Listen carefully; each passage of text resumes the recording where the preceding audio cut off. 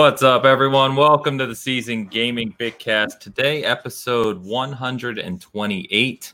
Dan, it's hard to believe, man. I keep looking at the number of the Bigcast and thinking, have we really been doing this for that long now? It's insane, man. It really is. It doesn't feel like it. Well, no, and yes. I'm exhausted. But that might be everything else that's going on. Then it's less the show. It's just like, man, dude, we were just doing this. I swear. Yeah, it feels like did we do this yesterday? Welcome everyone to the Season Gaming Bigcast. You've got myself, Ains, Porsche Power. We've got Dan. Who's on your sack boy, man? You know, bitches.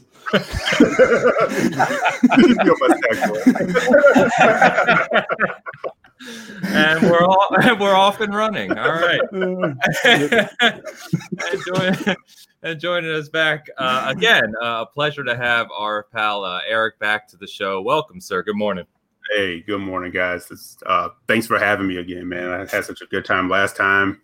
When you guys reached out again, I was like, absolutely, man. I don't always get to catch you guys live. You know how the weekends go. We only get so much time to do whatever. But anytime I can, man, I'll make time for you guys. You got a great show here. You guys are, great to talk to on Twitter. Great to talk to you here. Yeah, appreciate it. It's always an honor, man. Thank you. Appreciate it.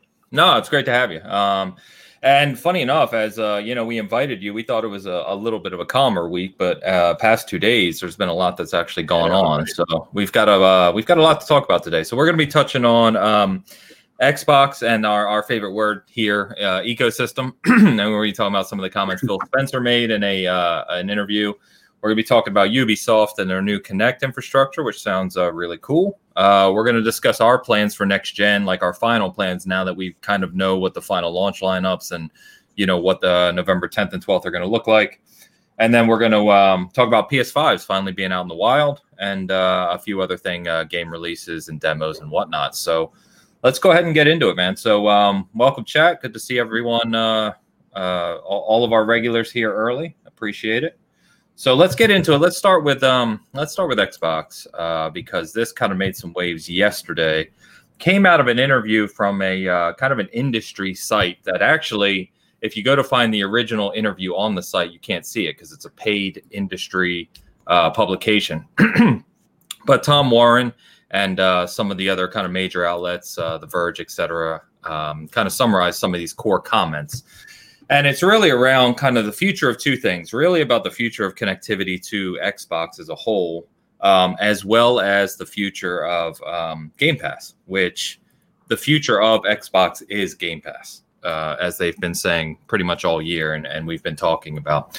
So I think the interesting thing here, especially for us, Dan, because we've been actually talking about this for a long time now, is really how people will connect to Xbox in the future and what things like xCloud and Game Pass give them the opportunity to do. So shameless plug here, but I actually went back when we put this up on the site and went back to the article I wrote about Xbox as a service. And didn't realize, talking about time flying, didn't realize I wrote that in February of last year, of 2019. Mm-hmm. So this conversation has been kind of building for a while now.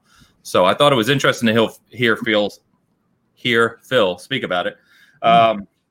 So let me just read this quote, guys, and then can get your thoughts on this. So he said, I think you're going to see lower priced hardware as part of our ecosystem. When you think about streaming sticks and other things that somebody might want to just go plug into their TV and go play via xCloud. You could imagine us even having something that we just included in the Game Pass subscription that gave you an ability to stream xCloud games to your television and buying the controller separately. So he further commented here and basically said in the future, going on to that, there could be Game Pass tiers. Like right now we have Game Pass regular and ultimate. But he said, something like Platinum, which would guarantee you access to additional or future Xbox hardware. So your thoughts on this, guys, around, as we look at the Series X and the Series S, two consoles they obviously spend a lot of time and development money on. It's going to be really interesting if we get to a point where instead of traveling, instead of going to your mother-in-law's house or a vacation or whatever and having to bring a console with you, or even connect natively via xCloud, that you'll just have a little kind of Fire Stick, if you will, an Xbox stick that would work on any TV, right? You wouldn't need an app at that point because that hardware could give you that Wi-Fi connectivity to the application. So thoughts on this? I'll start with you, Eric. Is this something that you've been interested in, you could foresee using in the future? Yeah. That funny thing is, when I saw that come up, I hit Enrique up in our DM for BRAP. Yep. Because we talked about this like years ago. Yep. And I think, and it's not like we were like some future seers or whatever. You can kind of see like where things were going. This is kind of first when we started hearing about something like Game Pass, or even hearing about xCloud before it actually had an official name. Yeah, I said I could totally see them one day, or somebody getting to this point to where you have a dongle and you just literally have that in the back of your TV for like streaming purposes. Yep. And here we are. So I'm 100% not surprised at all that they're taking this direction. That is something I would have around. Like I said recently on BRAP, and I said it on excuse me, on Gaming Perspective. I don't travel that much, so I probably wouldn't use like something like xCloud that often, just because if I'm home, I'm most likely going to be on my console, right? Sure. But when I'm out and about, I've done it before. Like if I'm going to be somewhere for a few hours, I'll definitely take a Switch with me or whatever. So plus I'm on iOS, so you know how that's going right now. Me too. But something like this will be like fantastic, man. Like when you're on the road, you're in a hotel room or whatever, and you may not want to like, you sit there with your phone, you just pop it in the TV and get rocking. Now that's pretty awesome, man, honestly. And again, doesn't surprise me at all. In fact, sorry. No, go ahead. Sorry. I was just going to say, in fact, as part of this, they showed a kind of a, not a demo unit, but something they were playing around with all the way back in 2014. Mm-hmm. So, really at the start of this generation, which shouldn't be surprising because Xbox has been heading this way for a while. But it's kind of strange, I guess, to think that this could actually be reality in the very short term. So, Dan, I know you and I have talked about this a lot as well. And in particular, we were even talking about it yesterday offline around, the difference between a native application versus a plug-in dongle like this. But right. Your thoughts? Yeah, I still understand the whole hardware thing. I mean, I understand putting an app on a TV, assuming that TV can run it. But, you also have different kinds of sticks out there now, right? You have like a Fire Stick, then you have like a 4K Fire Stick. So, I don't know if that's, why that is, why. Yeah, it's hard to explain. Like if I can have that app natively just on my TV, assuming my TV is 4K, does it, you've dealt with, the application development and stuff like that. I mean, maybe not obviously this, but it's more, I'm still confused on the whole thing. Now, I've been saying as far as the dongle, it should have been something they did a long time ago, and they did. It was actually supposed to be presented, if I remember correctly, at E3 2016. That was Project Hobart. But instead, they kind of gave you the Series X, the Scorpio preview there. The 1X. The 1X. God, I still hate these names. The 1X, right, the Scorpio edition. Anyway, so this has been something they've been throwing around for a long time. Now, that project, I'm pretty sure, according to Brad Sands, I think it was, that got scrapped. And they, are now here. But now you've got a system and a service that can fully take advantage of something like this. Yep. So this is a no-brainer for me. I mean, if you want to, you travel a lot, and even taking the Series S with you, which is much, much better than taking the giant, X or PlayStation 5. This would be even better. PlayStation 5. Yeah. Right. You have to check that into coming through, guys. Right. It's like an extra thing when you fly, but this, I mean, you could literally carry it in your pocket. Yeah. Exactly. And it'd be great. I mean, I would get one just to see what it's like. No doubt. So, I mean, I've got Luna, try that out a little bit. How'd that go? It was like the picture was fine, however, the input lag with the Xbox controller connected Bluetooth to my Fire Stick was garbage. Yeah. It was hot garbage. It was so bad. Like I tried control and I ended up running in circles. and like there's nothing I could do to stop it. Metro Exodus, I would shoot, and sometimes I would shoot 3 bullets, sometimes I would shoot 1, sometimes I would shoot none, when you pull the trigger. So it was just a mess. So I'm hoping once that controller comes in, I'd like to see how that does it, because it's supposed to connect directly to the server as opposed to your Bluetooth device. Which is what Stadia does too. Right. And that's the thing, I mean, we're there now where we can do this kind of stuff, and now it comes down to, what can you provide at what price? Amazon's huge, and a little bit.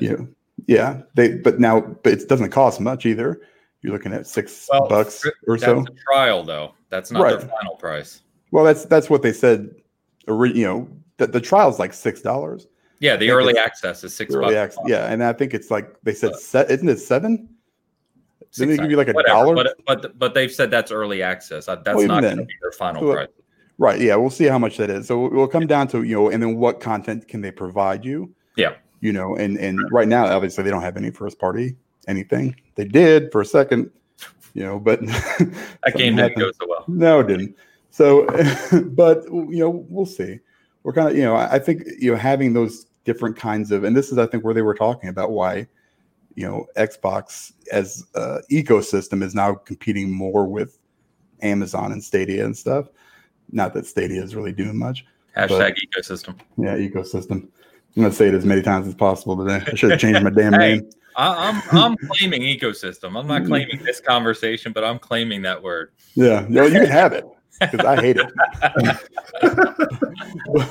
I'm excited to see what they could do with it. I think being able to, if at some point it comes down to where I can play my whole library, through that dongle, that's really what I'm looking for.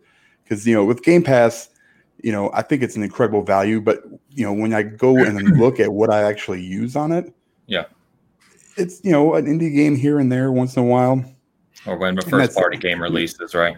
Right, yeah, and that's about it.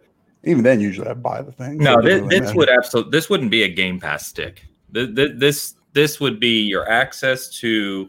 I know we keep saying ecosystem, but this would be your entry point into Xbox Live, which would connect your profile. And you had asked a question around, there's a Fire Stick and there's a 4K Fire Stick, right? Right, yeah. What's in the stick is really an access point. So you have 2 things there. One, you have Wi-Fi capability for older devices that don't have it, right? TVs even a few years ago didn't necessarily have Wi-Fi, right? Nor did they have native app support. And so you remember years ago in the 360, you could buy the wireless adapter and the N wireless adapter at the time. Got it. Faster. You remember that? I got it. Yeah, same exact thing, right? All it is it's a Wi-Fi enabled access point that you can plug into an application. So what you'll do is as soon as you connect to Xbox, which will connect to Xbox Live, you'll log in with your profile, and then anything that you've configured digitally, as you'll be connected to. It won't just be Game Pass. So what makes the difference between the 4K and say the regular one? Because 4K requires higher bandwidth. Okay, so it just allows a higher bandwidth? Correct. Okay. Yeah. That's fine. I mean, I wonder if they can make it so small where they can, you can like yeah. I hope not. But what if they could make it to where you could add like an SD card to it, like a micro SD or something, where you could download 1 or 2 games, and have it on your little tiny stick. I don't know, if to play locally, you mean? Right. I mean, technically, I got one on my phone. So it's not out of the realm of possibility to do something like that. I don't think. But so it would be more of a computer. I guess it would be a lot more going on inside. Like I said, I'm not a tech guy, so that'd almost be like the Vita TV. Yes. Vita TV. Yeah. But you still have to. So right, that what's running the game, because you still need hardware to run the game, right? So no matter where the hardware exists, whether it's local or not. So the hardware would still be on xCloud. The only thing storing it locally would be the game. So there's certain assets you could have locally. I don't even know if that would be worth the trade-off. Okay, I see what you're saying. You know what I mean? You still have to compute the game somehow. So you'd still connect to xCloud. Gotcha. Mm-hmm. Yeah, bring it on, man. When in doubt, bring it on. Yeah, I said, why not? Yeah. Yep. But no, I think this is. I think it's really neat. I also think the idea. Let me get to Graham's. What's up, Golden? Penalty shot spook worth the price of admission. So, for the audience who hasn't seen this yet, our SG contributor Elu took the most amazing penalty shot ever taken in NHL history in the game the other night. And I will do him a very good favor here shortly and upload that to our stream so we can share it with everyone. So bear with me. I'll do that while we're talking, and we'll come back to that shortly. So everyone can be in on this joke. So what was I going to say? Game Pass tiers, right? So right now we have Ultimate, which includes obviously Game Pass across console and PC, and includes xCloud, or what is console streaming. I really think they should have kept the name xCloud. Did you guys see Jez's SEO analytics on xCloud versus console streaming? Like that when people look for streaming on Xbox and search for it on search engines, xCloud is like 10 times searched for more than Xbox streaming. Well, if they would have kept Scorpio, we wouldn't be having this stupid issue like I had, 5 minutes ago where I'm talking out my ass. So yeah, I mean, they're not the best at, naming conventions, but whatever. Yeah. It's just cloud streaming. It's xCloud. I'm always going to call it xCloud. So it won't really matter. Yeah, I mean, it just honestly just makes sense. It just fits. Yeah. And they promoted it that way for such a while. It's like I don't know why they, would have gotten off of it. Yeah. But anyway, that's neither here nor there. The Game Pass tiers that he's talking about. So this was interesting too. You could have like a platinum tier, and what I was really theorizing with some of the other guys chatting offline yesterday about is, could you imagine if how they bring an EA Play to Game Pass Ultimate, right, at launch November 10th, and that's with Game Pass Ultimate still being $15 a month MSRP, right? Could you imagine a future where we see like for $40 a month? And I know that's a huge jump, right? But say for just as an example, for $40 a month, you get Game Pass Ultimate, which is console PC. You get EA Play, you get xCloud, you get Uplay Plus or Ubisoft Plus, whatever they're going to rename that now with their new Connect, which we'll talk about. And you get some type of like dongle device like this. So you can connect to Xbox anywhere, and you have integration with some of the major third parties for their game content as well. What do you think about that? Yeah, I tell them to go fuck themselves. What? I'm not paying more than $15. Once it gets to 20, I'm going to start questioning its value. Did you listen to what I said, or did you just hear $40 a month? $40 for like the dongle. What are you renting it from them? Or are you renting to own? I don't understand what the hell you get the dongle. It's like a $40, $50 fucking thing, right? What are we doing? So I pay $50 outright. I buy the dongle. I stay with my $15 a month thing. Uplay, I don't know if that'll be worth it. They put out more. So you know what I'm talking about? Uplay Plus. Yeah, I know what you're talking about. You get all the Ubisoft games. That's $15 a month by itself right now. Right. I don't buy it because I just buy the games. What I'm saying is, I know what you're trying to say, but you're arguing that you've got to put out enough games, and that's what the value that I'm losing in with Game Pass right now is there's not a ton of first party shit from Microsoft at the moment, and really since they've released it, for me to go, I'm really getting my money's worth. I think with like Sea of Thieves, I did, so I can kind of like extrapolate that over like a certain amount. I bought State of Decay 2. So that's because I'm me, my bad. But, it's one of those things where it's like, you got to show me the money here, boy. I mean, show me what I'm paying for, and then I'll give you $40. Maybe. I don't even know what the hell. Where's Ubisoft? Are you going to be all right? No, I'm mad. I keep thinking about getting nothing. Bear in mind, I'm not paying $15 a month either for Game Pass. This was a theoretical conversation. Theoretically, that's a ripoff. No, theoretically, I'm not $40 a month. I barely pay that for cable. I was just throwing a number out there, and that's too much. What do you mean you don't pay that for cable? Let's bring the number down, Ian, so we don't. $30. $20. I'm in for 20. On that. So do you have 4K enabled Netflix right now? I have 4K enabled Netflix. I've got Hulu. I've got Google Fiber. I've got CBS All Access. I've got all this other shit. So you're paying $15 to $20 each for those a month. Yeah, I don't even use them. That's the worst part. Hey, let's sweeten the Why pot. would I Jay. buy Let's another throw in, one? let's throw in Disney Plus. But you play That's rolled into my you played Hulu. D&D right. for hundreds of hours. You played State of Decay for hundreds of hours. I You've bought that played game. Gears 5. You've played Flight Sim. You've played Tactics. You've played Wasteland for 80 or however many hours.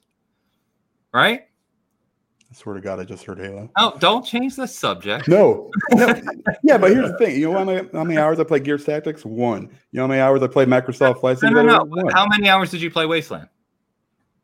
60. Right. Yeah. All right. That's 60 hours. That's 60 hours for So one we game. got to divide this by like what I've actually paid. The thing is, I've only paid like. Are you buying Valhalla? I'm buying Valhalla. Yeah, you'll put what, 100 hours into that? Easy. Exactly. So you could do that for $15 a month. No. So in the Uplay, you get Somebody's access, fucking you get playing full Halo. access to Every- the newest games. Hold on for a second. Every game at launch. It's just like Game Pass first party. Okay, so I was gonna say like I know like EA Play. Hey, who's playing Halo? EA Play, What the like you hell's get happening like a demo almost of a game of their newer sports games. Did I not right? mute my mic? Which is the other thing that kind of disturbed me about EA. I'm like, if you really want people to go all in, just give them access to the newest, whatever's right. So, yeah, I mean, I don't know. I'm not with Dan. I'm not in at 40. I'm not. No. But the theoretical 40, I wouldn't be in for that. But I don't know. Yeah. 20 for the platinum package. Yeah, there could be a case to be made for that. Man, I would be in it for 20. I think. Yeah, see, I'm in a different camp. I think Game Pass has changed the game value conversation so much that we're at a place now where you guys are thinking like $20 a month is a lot of money for what you're getting, and I don't think it is at all. I think that's a bargain basement price. I agree with you. You know, if I played more, value is subjective. All right. We just covered how much you play. Listen, what do I be playing this year? If I just broke down this year, on Game Pass, aside from Wasteland, and maybe a couple hours here in Sea of Thieves, yeah. I mean, value is subjective. So what I value my money going towards, the reason I don't mind paying that right now, is I'm not paying $15 a month. Right. Yeah. Right. Right. I've gotten so much. You know, I paid $1 and we're good till next year. Plus, I picked up so many, you know, codes that I have stuff for 5 years. I don't even have to worry about it. So that's where the value comes in for me. Yep. If you're telling me that all of a sudden that's all going to switch over to a platinum tier, as long as they don't force me, an option. Yeah, then that's fine. Do what you want to do. But I just don't see it. You know, if there's some kind of, if they do like the conversion again, like they did with the Game Pass Ultimate, you know, and I have to pay $1 for all that stuff to transfer over, you know, month for month, I'd do it. I'd do it in a second because I've got so much left over. But you're back to wanting to get it for next to nothing. Yes. You just circled back to the same thing I just said. Right. That's okay. Who doesn't want to get it for next to nothing? He's like, I want to pay $80 for this shit. No, I want to pay $20. Why? What the hell are we talking about here? Because of course I want to pay less. I know, but I'm being realistic. Yeah, I'm telling you what the you're value saying what you want in fantasy land. Like in 2 years, when you've got Elder Scrolls, possibly a Fallout game, possibly something like that, then I can justify it. Yeah. Because those are games that I'm going to play. Sure. You know, if I look at it objectively, I go, yeah, you know, maybe for a casual gamer that wants to play a bunch of indie games and, you know, if, you know, Halo and shit like that, yeah, okay, that's fine. You know, it's worth it objectively, like value-wise as it is, as it sits now, it's incredible. There's nothing like it. Right. If you start adding in stuff, even at, you know, I mean, let's say $30, you know, for Ubisoft Plus or whatever the hell it's called. I was just theorizing if they added the package to add other major third parties. We don't have to say Ubisoft, but other major third party titles like a Ubisoft Plus or Uplay Plus. Right. Yeah, I understand what you're saying. Or like because just think, 2K right? had one or something. In the next 5 months, Ubisoft is releasing Assassin's Creed Valhalla, Watch Dogs Legion, Immortals Phoenix Rising, Riders Republic, and Far Cry 6.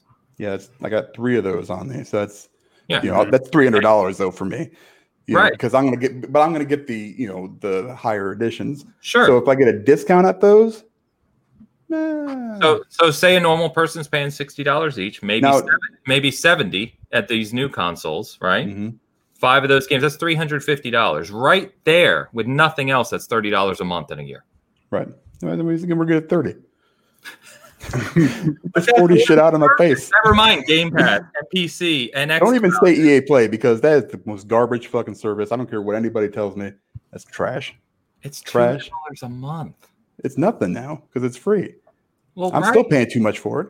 And I got it at a discount and I paid $1 for it. That's how much of a shit Eric, fucking service that is. Co-host. I don't know if you're available on Saturdays at noon.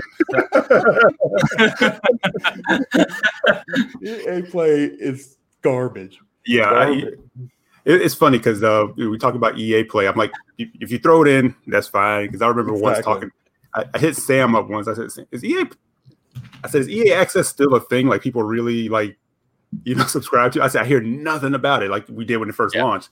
Because it still has users, but it wasn't. I don't think it was as big. So, but anyway, you want to put that in, that's fine. But I definitely think, like I was just saying to you, Ains, like they need to change it. Yeah. If they really want people to take it serious, and I think that's why people kind of started ignoring it. It's like, okay, fine, I can play Yarny's game or whatever that was. And there I can play that full game. Unraveled, Unraveled, yeah. But people are really going to be showing up for the NHLs, the FIFAs and things like that. Yeah. And you don't really need to demo those because people already know year to year what those are going to be. Yeah. You got to give them all access. Yeah. But remember what it also gives you, though. And this doesn't matter to a lot of people like me, but I mean, it gives you 10% off of anything EA related. And for a lot of people who Ultimate Team, which we've talked about before, is billions of dollars a year for EA. So if you're one of the players that even buys a single pack or a couple packs or $50 in Anthem currency or Anthem currency, right. You get 10% off of that. So I think EA went for that cheap value proposition, $2 a month and we'll give you trials and 10% off. Like they went for the cheap route, whereas Game Pass Ultimate is going the opposite route, which is full games, but it's $15 a month. It's 6 times as much, right? Or 7 times. So I don't know. It's all about value proposition. It is, but the thing is so weird for guys like us. It's like, we get excited about it because of the value proposition, but at the same time, like Dan mentioned, time, but also let's add in the wrinkle of we're also collectors. Like we want, like Dan just mentioned, like the Steelbook case package and this and that. So then that kind of X's out the value of, the UB thing, unless you just want to play the digital version and keep your Steelbook. And the thing I kind of look at too, we talk about the value, like, we were in for $1, so we're kind of there, for the next couple of years. But if it got to the point where it's month to month, I would actually be weighing, like, do I need to keep subscribing right now, or do I just need to jump in when something hits that I really want? Only, and this is through no fault of Game Pass, just for the fact that we're all multi-platform players. There's always something to play. We still have games that we purchased, and as much as I try to not let the backlog control me, there's just this thing about I paid for that. I need to at least try to play it. If I don't like it, then I'll move on. Yeah. But there's always something to play, right? If I had this in college, forget about it. I would have probably flunked out because that's just an insane thing. If you're just now really getting serious about gaming and you're coming into it, man, I mean, that's insane. To get that much access, like Dan's saying, it really wouldn't matter what's in there. You'd probably find something that you'd be into. Yeah. But yeah, I think when we get to a few years out and, I'm hoping that we get a new Dishonored. I'm hoping we get, another Wolfenstein, things like that. Then that's absolutely where those values will be, even though I'll be owning the Steelbooks on all those. But we're such a weird test bed for this thing because we're not the average buyer. But like you said, Ange, if you have that the dongle in there, you get access to all these different things and you explain it to a general consumer, it might be very tempting. Yeah, I think that's the thing, because I think all access is kind of a test for this too. And where I was going with this is what you exactly just said, Eric, is the people who aren't buying the $500 Series X, right? Who don't traditionally have that new Xbox console. Now you can say, hey, I'll say $30 a month, just not to piss anyone off. But my point being is you can say, hey, you don't even need a console. Right here, you can buy a dongle with a controller, And for 25, 30 bucks a month, whatever it is, right? For X number of dollars a month, you get access to all these games, even beyond current Game Pass offering, right? You have all these other bonuses that come with this. It feels like that's where they're going from another offer, which I think is powerful on the mass market. It is, because you think about it like this: like if someone buys that dongle, I'm sure there's going to be the Xbox Live Store is there, of course, right? Yeah. So while they're getting the streaming version of that, they're still going to have if they decide one day, you know what, I'm going to pick up a console. Now they have access to their digital library. Correct. Everything's connected. So everything's it's all connected. So that's crazy when you think about it. Yeah, gaming's changing rapidly in front of our eyes. It's interesting. So I missed Mo gave us a super chat. Let me hit this real quick. Buddy Mo from Backlog Chronicles. I hope you guys have a wonderful show, you beautiful humans. Victim of family day today. That's understandable. It is a Saturday. Love you guys. Thanks, Mo. Appreciate it, brother. I don't want Phil to come up and announce 40 because Dan's going to lose it on him. I'm not even going to give him the damn time of day. What the hell is your problem, man? I think it's value is subjective. It's different for every person. And when I know that I spend hundreds of dollars on gaming related stuff a month, and that obviously goes up and down depending on what's going on, right? But if you average it out just on games, not even statues or anything else, but just games and like little things, add-ons, DLC expansions, etc., spend hundreds of dollars a month. So if you're telling me I can get every Xbox game, every Ubisoft game, whatever EA Play is, we just laughed about, I can play it anywhere. I can connect anywhere while I'm traveling. I get a dongle. And that's the $40 a month to me. That's nothing. That's absolutely nothing for that entertainment. That's me. Now, I understand when you start talking on mass market, $40 a month starts to change the conversation. Because to typical families that may not buy a lot of games, you're nearly talking about buying a new game a month at that point. So that's a different conversation. So I get that. But I think I'm surprised to hear from you guys because I know what you guys, or I have an idea, especially Dan, of how much you spend on a monthly basis on gaming. The fact that you can get so angry at $40 just makes me laugh because I know how much you spend on a weekly basis on games. If you really broke it down and say go back to like last year, what if I were paying $15 a month? What would I have saved based on what I played? Yes, that's fair. And I would have actually probably saved a little bit of money. I take away the, hey, I get to try this game out because usually it lasts about 30 minutes and then I'm done. Sure. Like there's every once in a while you get that game where it's just like, okay, this is really good. Like Katana Zero or what's the one, Eric, with the monster? You play as the monster. Carrion. Oh yeah, right. Carrion, yeah. Every once in a while you find those kind of gems. Yeah. Did you play Ori? Yeah, for like 20 minutes or 30 minutes. Okay. Yeah. I knew that I was going to be able to play that game much. Sure. It's gorgeous. Yeah. Not taking anything away from those games. It's just I suck at them. So it's, literally no fun to me. But, and I look at, is it worth having that to, and this is from, like Eric was saying, from our standpoint, not from like a, casual person that plays games, which I think this is right on the money for actually. But, I really don't know. For me, I probably could have saved a little bit of money, but I also wouldn't have been able to try out and find some of these games. So that's another value that it brings to the table is that you get the opportunity to kind of see these games. Yes. So that's more valuable to me than the actual games have been so far in the service, because like Doom comes out for it, right? Huge. Yeah. Guess who bought it? Sure. A month ago. Yeah. A month ago. Okay. That's the worst part. It's like, man, I really want to try something new. I think I'll grab the new Doom. And then the Bethesda thing happens, and I'm like, God damn it! It happens every single time. Yeah. I bought Friday the 13th on PlayStation 4. Literally 3 days later, it gets announced as one of the PlayStation Plus games. A couple years ago or whatever. The curse. Every single damn time. So if I just stop buying games, that'd be good. Let me ask it. Well, let me get to this. And I saw you already change your name. So Bizzle, what's up, man? Funny, doesn't have Dongo in your name next week. I'm going to be upset. Fortunately, we can change our names in real time now. And Dan, looks like you've got that covered. I got to take care of him, man. For the $5 super chat, I got it. Bizzle, I'm going to be Dongo tonight on Gaming Perspective. Yes. There you go. Gaming Perspective. Check it out there. What was I going to say? So let me ask you this then. As you think about the service and the value proposition, what value does xCloud provide either of you in that calculation? Not much. Like a little bit here and there.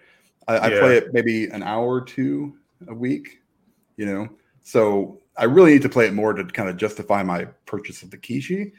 But I probably got 7 or 8 hours into it since I bought that. Which is, I think it's pretty good, which is more than I did last year, but it's more me, like Eric was saying. It's like I bought this, I kind of need to play with it, Okay. So, and that's I think that's gonna come into play a lot farther down the road. When I have to go places that I don't want to be. Sure. It's still foundational right now. Right. So, Eric, what about you? You playing xCloud? Well, not yet. Because I'm waiting for that workaround. Because I'm iOS, and that's how it's going to be for right now. It works for me. My family works for me. Let's talk ecosystem. I work in the ecosystem. Yeah. I do honestly though. If I can sidetrack for a second, I have this feeling. I honestly feel that they're going to work that out. Like I know they're doing they're working on the web thing, but I actually feel they're actually going to work it out to where it's actually going to end up in the App Store. Yeah. At some point. It's just that thing. It's just money talks. Yep. And BS is everything else. But like Dan and like I was telling you, like I don't travel as much and I don't get that kind of time at work. And I see people on Twitter like, I play all day at work. I'm like, I need your job. know. But knowing that I have it and it's included is fantastic. So whenever, I can, have access to it, that'd be fantastic. Now the other side of that is my daughter is much more right now into like the Marios and the Switch type stuff, but she is getting that gamer bug. But again, going forward, that might be something that she wants to start accessing more and playing with more, which kind of goes back to, let's talk for the tiers for a second. There's really not like a dedicated family tier in Game Pass, right? No, but what they did do is they've removed the limit of logging into one device simultaneously. Okay. So you used to only be able to log in with your Xbox Live profile to one device, and it's been that way since forever. You can still only play games on one device at a time. Only play games on one device, yes. Right. Because otherwise you could just give your profile to friends, and there you go.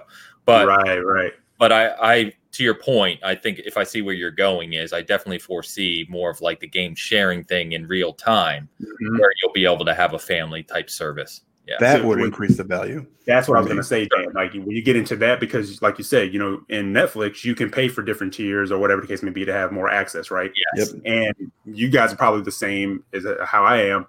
You get into a bartering system with friends and family. Like, look, okay, yes. I have Hulu, you have HBO, whatever. Yeah. Let's swap and we'll go back and forth, right? Now, I'm not saying that'll work for games per se, but the value proposition is like, look, man, I may not be using this as much, but I have a nephew, I have like my daughter, I may have a cousin or whatever, maybe they can't afford to buy all the games. I say, hey, look, man, I have no problem paying for this, kind of paying it back and saying, you guys have access, have at it, have fun. Now that's a different story, because now it's capturing somebody who's not me, where I'm all over the damn place, gamer ADD. And that's the thing that Game Pass has thrown into the equation is it hits the gamer ADD in a whole different way now. Yeah. Because I'm like, well, damn, and talk about the value. I'm like, okay, I have all these games on this platform, but then I have all this going on Game Pass, and I'm really not getting my value out of Game Pass. I need to play some of these games, and it's stressful as hell. But but that's a good problem to have. I played 3 new games yesterday that I probably never would have tried. Right. Including Xenocrisis, and I played Maid of Sker yesterday. These are games that I never would have bought. But to Dan's point, I think that's one of the other benefits too, is that you do get to try all kinds of different games. Yeah, and once in a while, you will find a game that you just love. There's been games in Game Pass where I never would have played it, but because of Game Pass, I tried it, and then I'm like, oh my god, this game's amazing, and I'll put lots of time into it. Or you could just put a damn demo out, and then everybody could just try every game and then be done with it.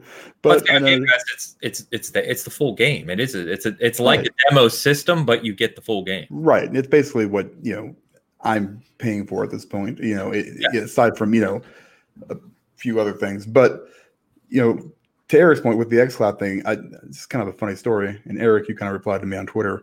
So the other day, my son came down, both of them, said, "Hey, how does this xCloud work?" We got it all set up on the tablet. Now I have Wi-Fi outlets because they won't go to sleep, so I have to automatically schedule to go off at a certain time.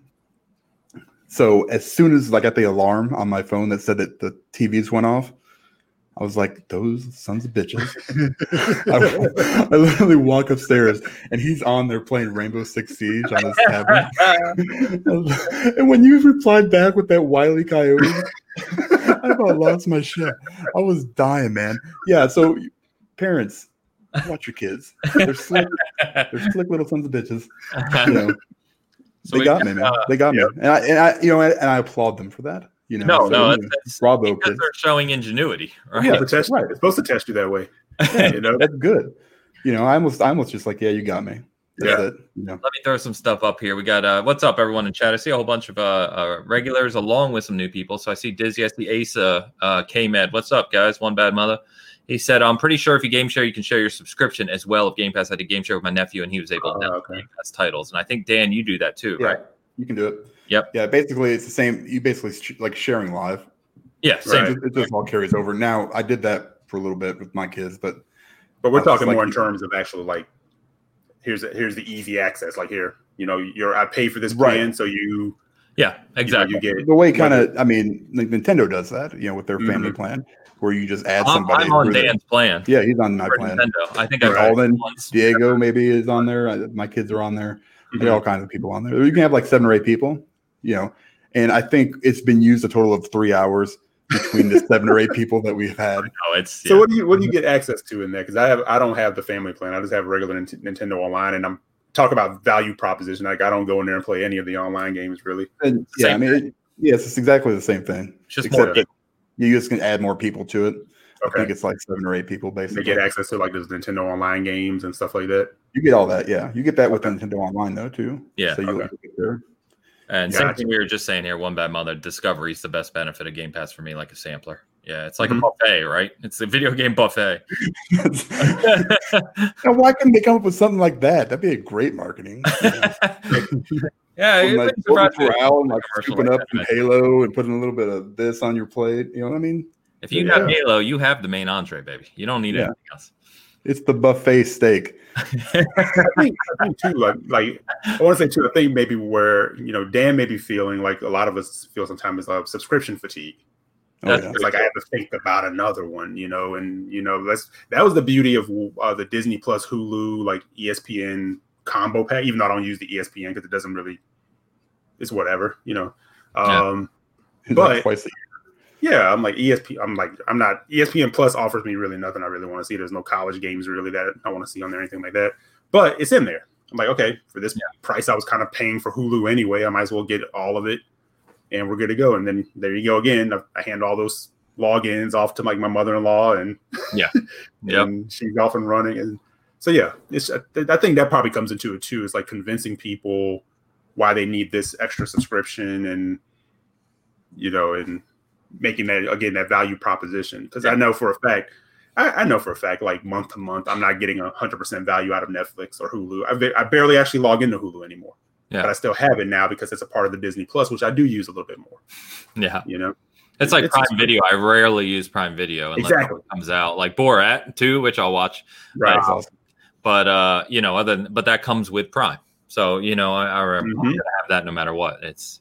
But I agree with you. There's so many subscriptions, and there's probably more on the way. Right. So, you talk about value proposition, man. It's like I need to get shipping because that Amazon Prime just keeps rocking, man. Exactly. That's the thing. I mean, when like you said, Eric, you kind of share with your family. I pay for damn near everything. Right. So like everybody just uses my shit. Right. I need to get in on proposition. Yeah, I need to figure some shit out here. I gotta like, why? What the hell, man? Like, what do you bring to the table? What do you have that I can subscribe to? Ace said I have so many subscriptions, I don't even know how I'd cancel them. It's the truth. Like I get charged like something comes through like for $5 a month. I have to like look. I'm like, what is that? Yeah. I thought I canceled that. Maybe I didn't. I don't know. Am I the only one that sees like charges on my stuff nowadays? And because there's so many, I'm like, all right, someone's scamming me. And exactly. One by one, like, what is that? Yep. It's like Apple Care, $1 here for this, $1. You're like, what is? Wait, what? Yeah, somebody told me from like my 0.1 cent. today in Illinois, and I'm like, great, I got to change my password again.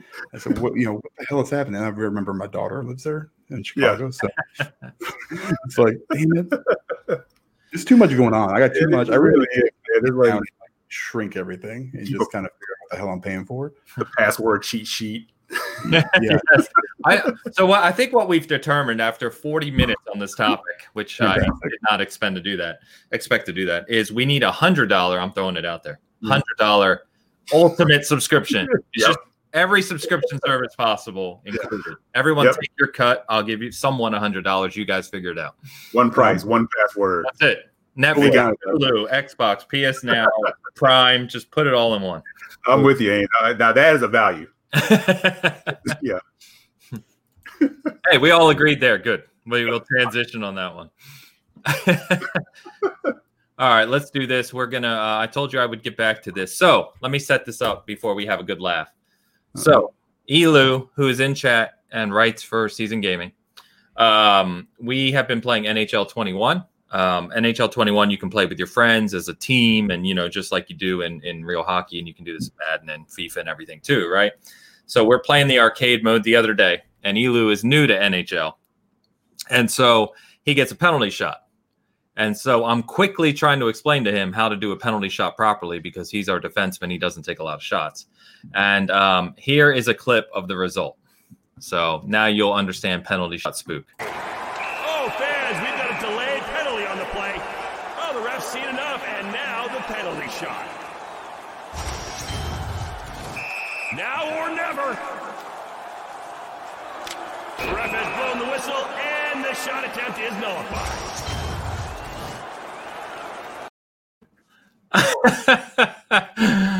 So in short, he missed it by a little bit. Right. Has he ever played hockey before? I don't even play hockey. I know where the hell the woof. So me and one of our other buddies were playing live with him in that game, and I literally couldn't see for like a minute. I was laughing so hard. Oh my god. Anyway, you can give Elu in chat crap about it. We've had a good laugh about it. So all right, let's move on. This kind of ties into what we were talking about, but this is more good news, I think. It's Ubisoft Connect. So Ubisoft announced this week that starting on November 10th with the launch, starting on October 29th, next week with the launch of Watch Dogs Legion, their first kind of big release of the fall, they are getting rid of Uplay, and they're getting rid of Ubisoft Club.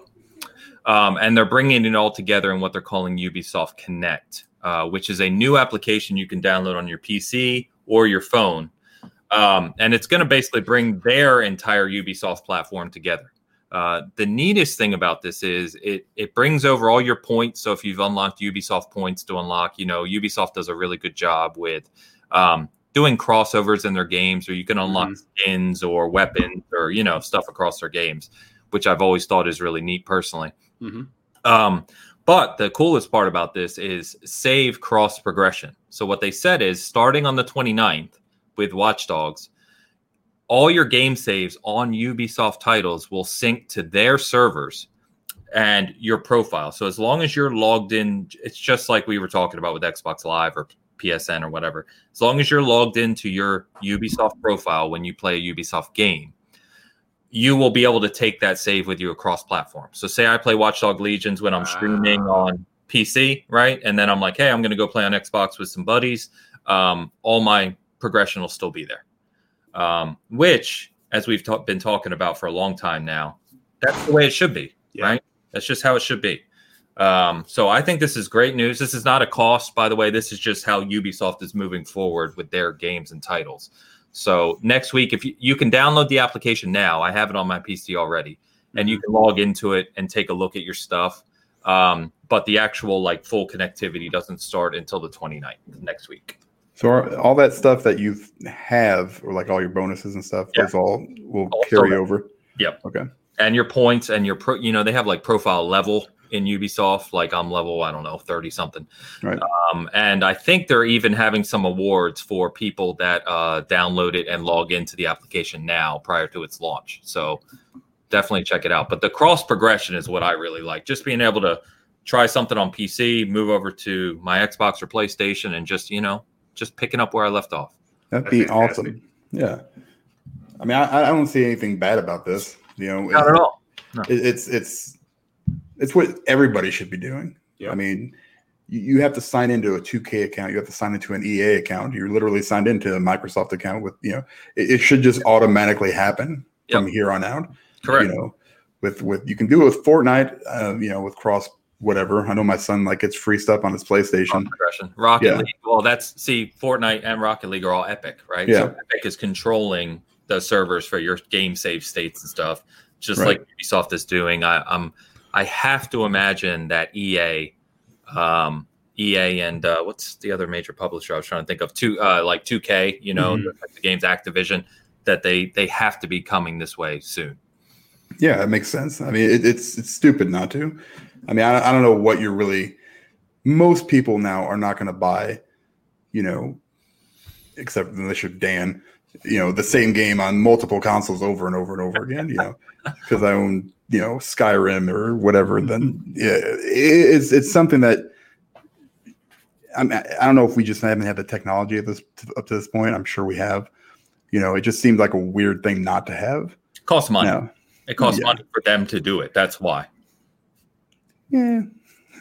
I mean, I'm not worried about them, those bastards. You're wondering why. That's the why. It costs money. I mean, anything that costs money has to get approved. And if they're getting really no benefit out of it, other than us saying this is a nice thing, but I think it's starting to become an expectation.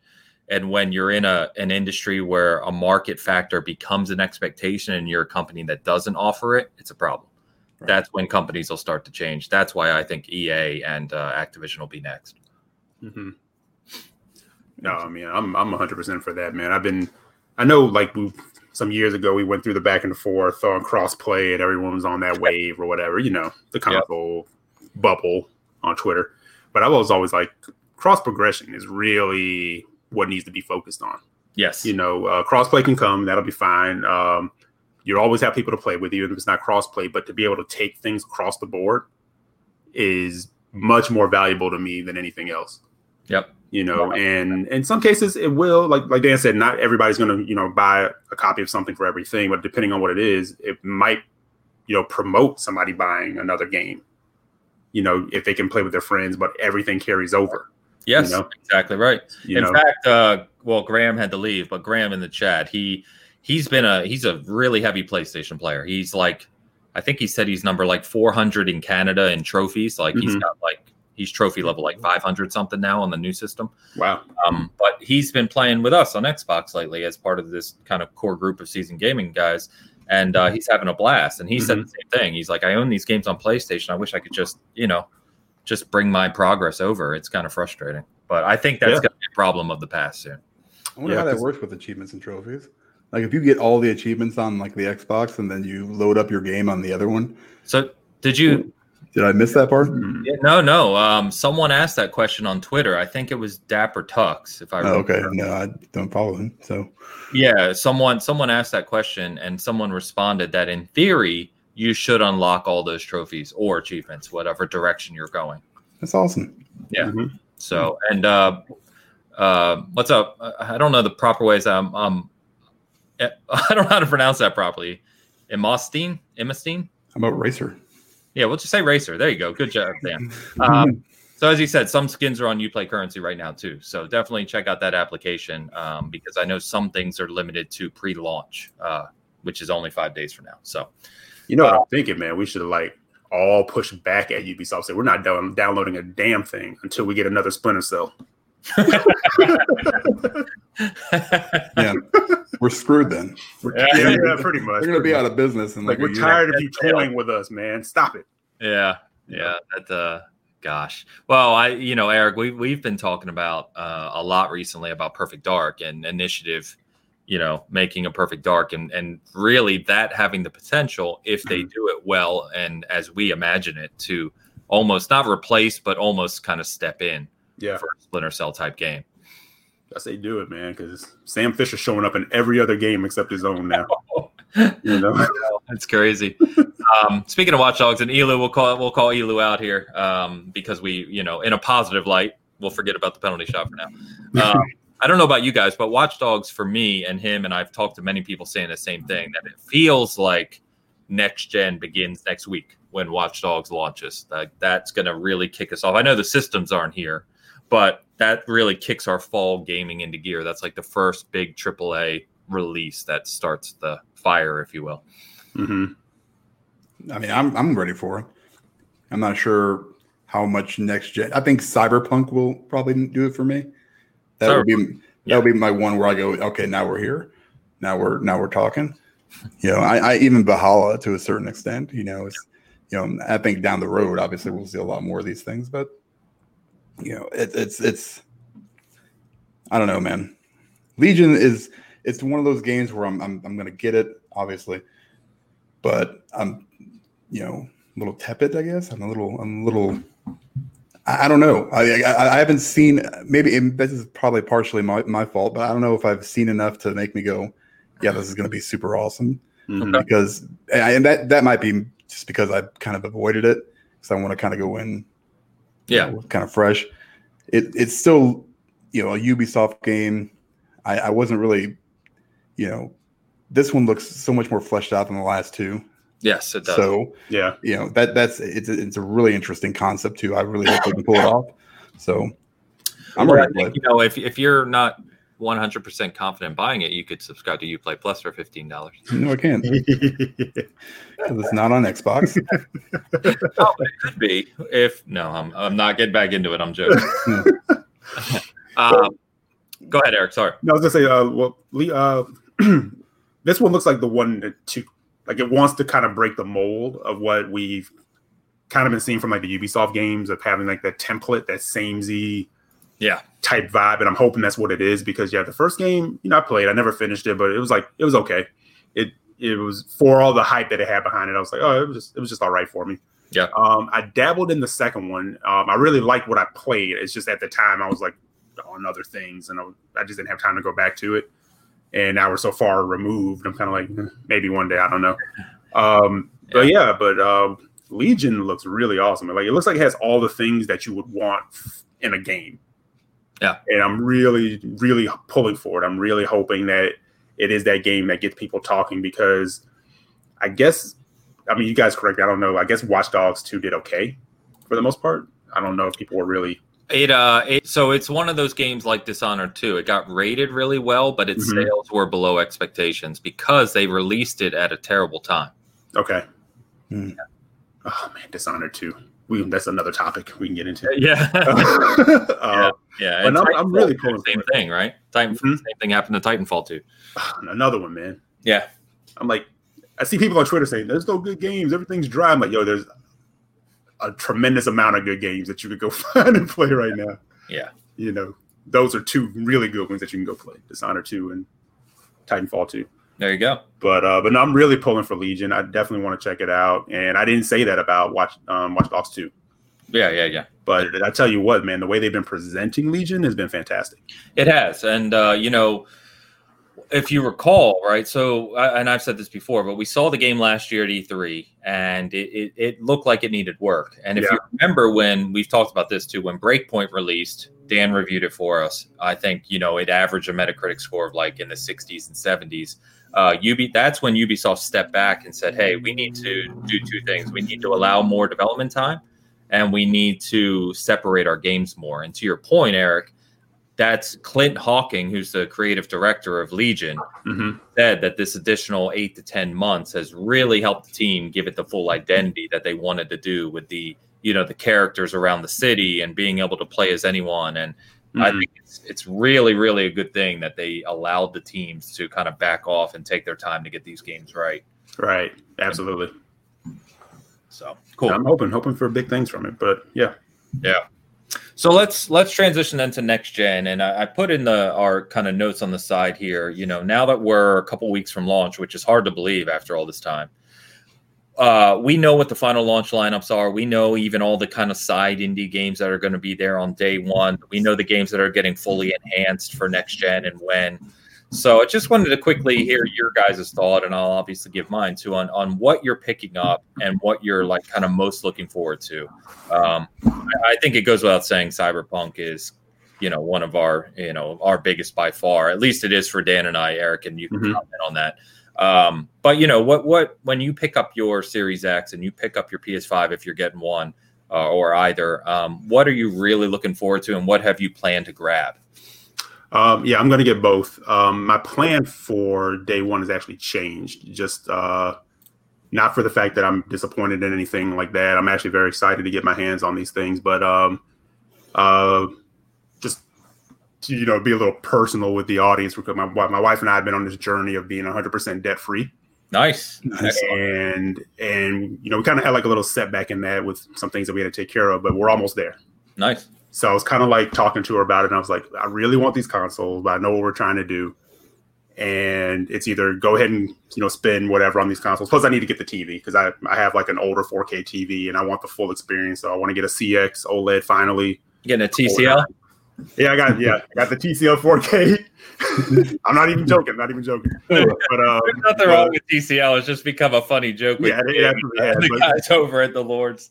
But the one I have is the 600p, which was actually a really highly rated TV, but it's not a CX though. Let's keep it real. Oh. So I want the whole deal. So I'm just going to push back by a month or two, and then jump in. But now to answer your question, Cyberpunk 100%.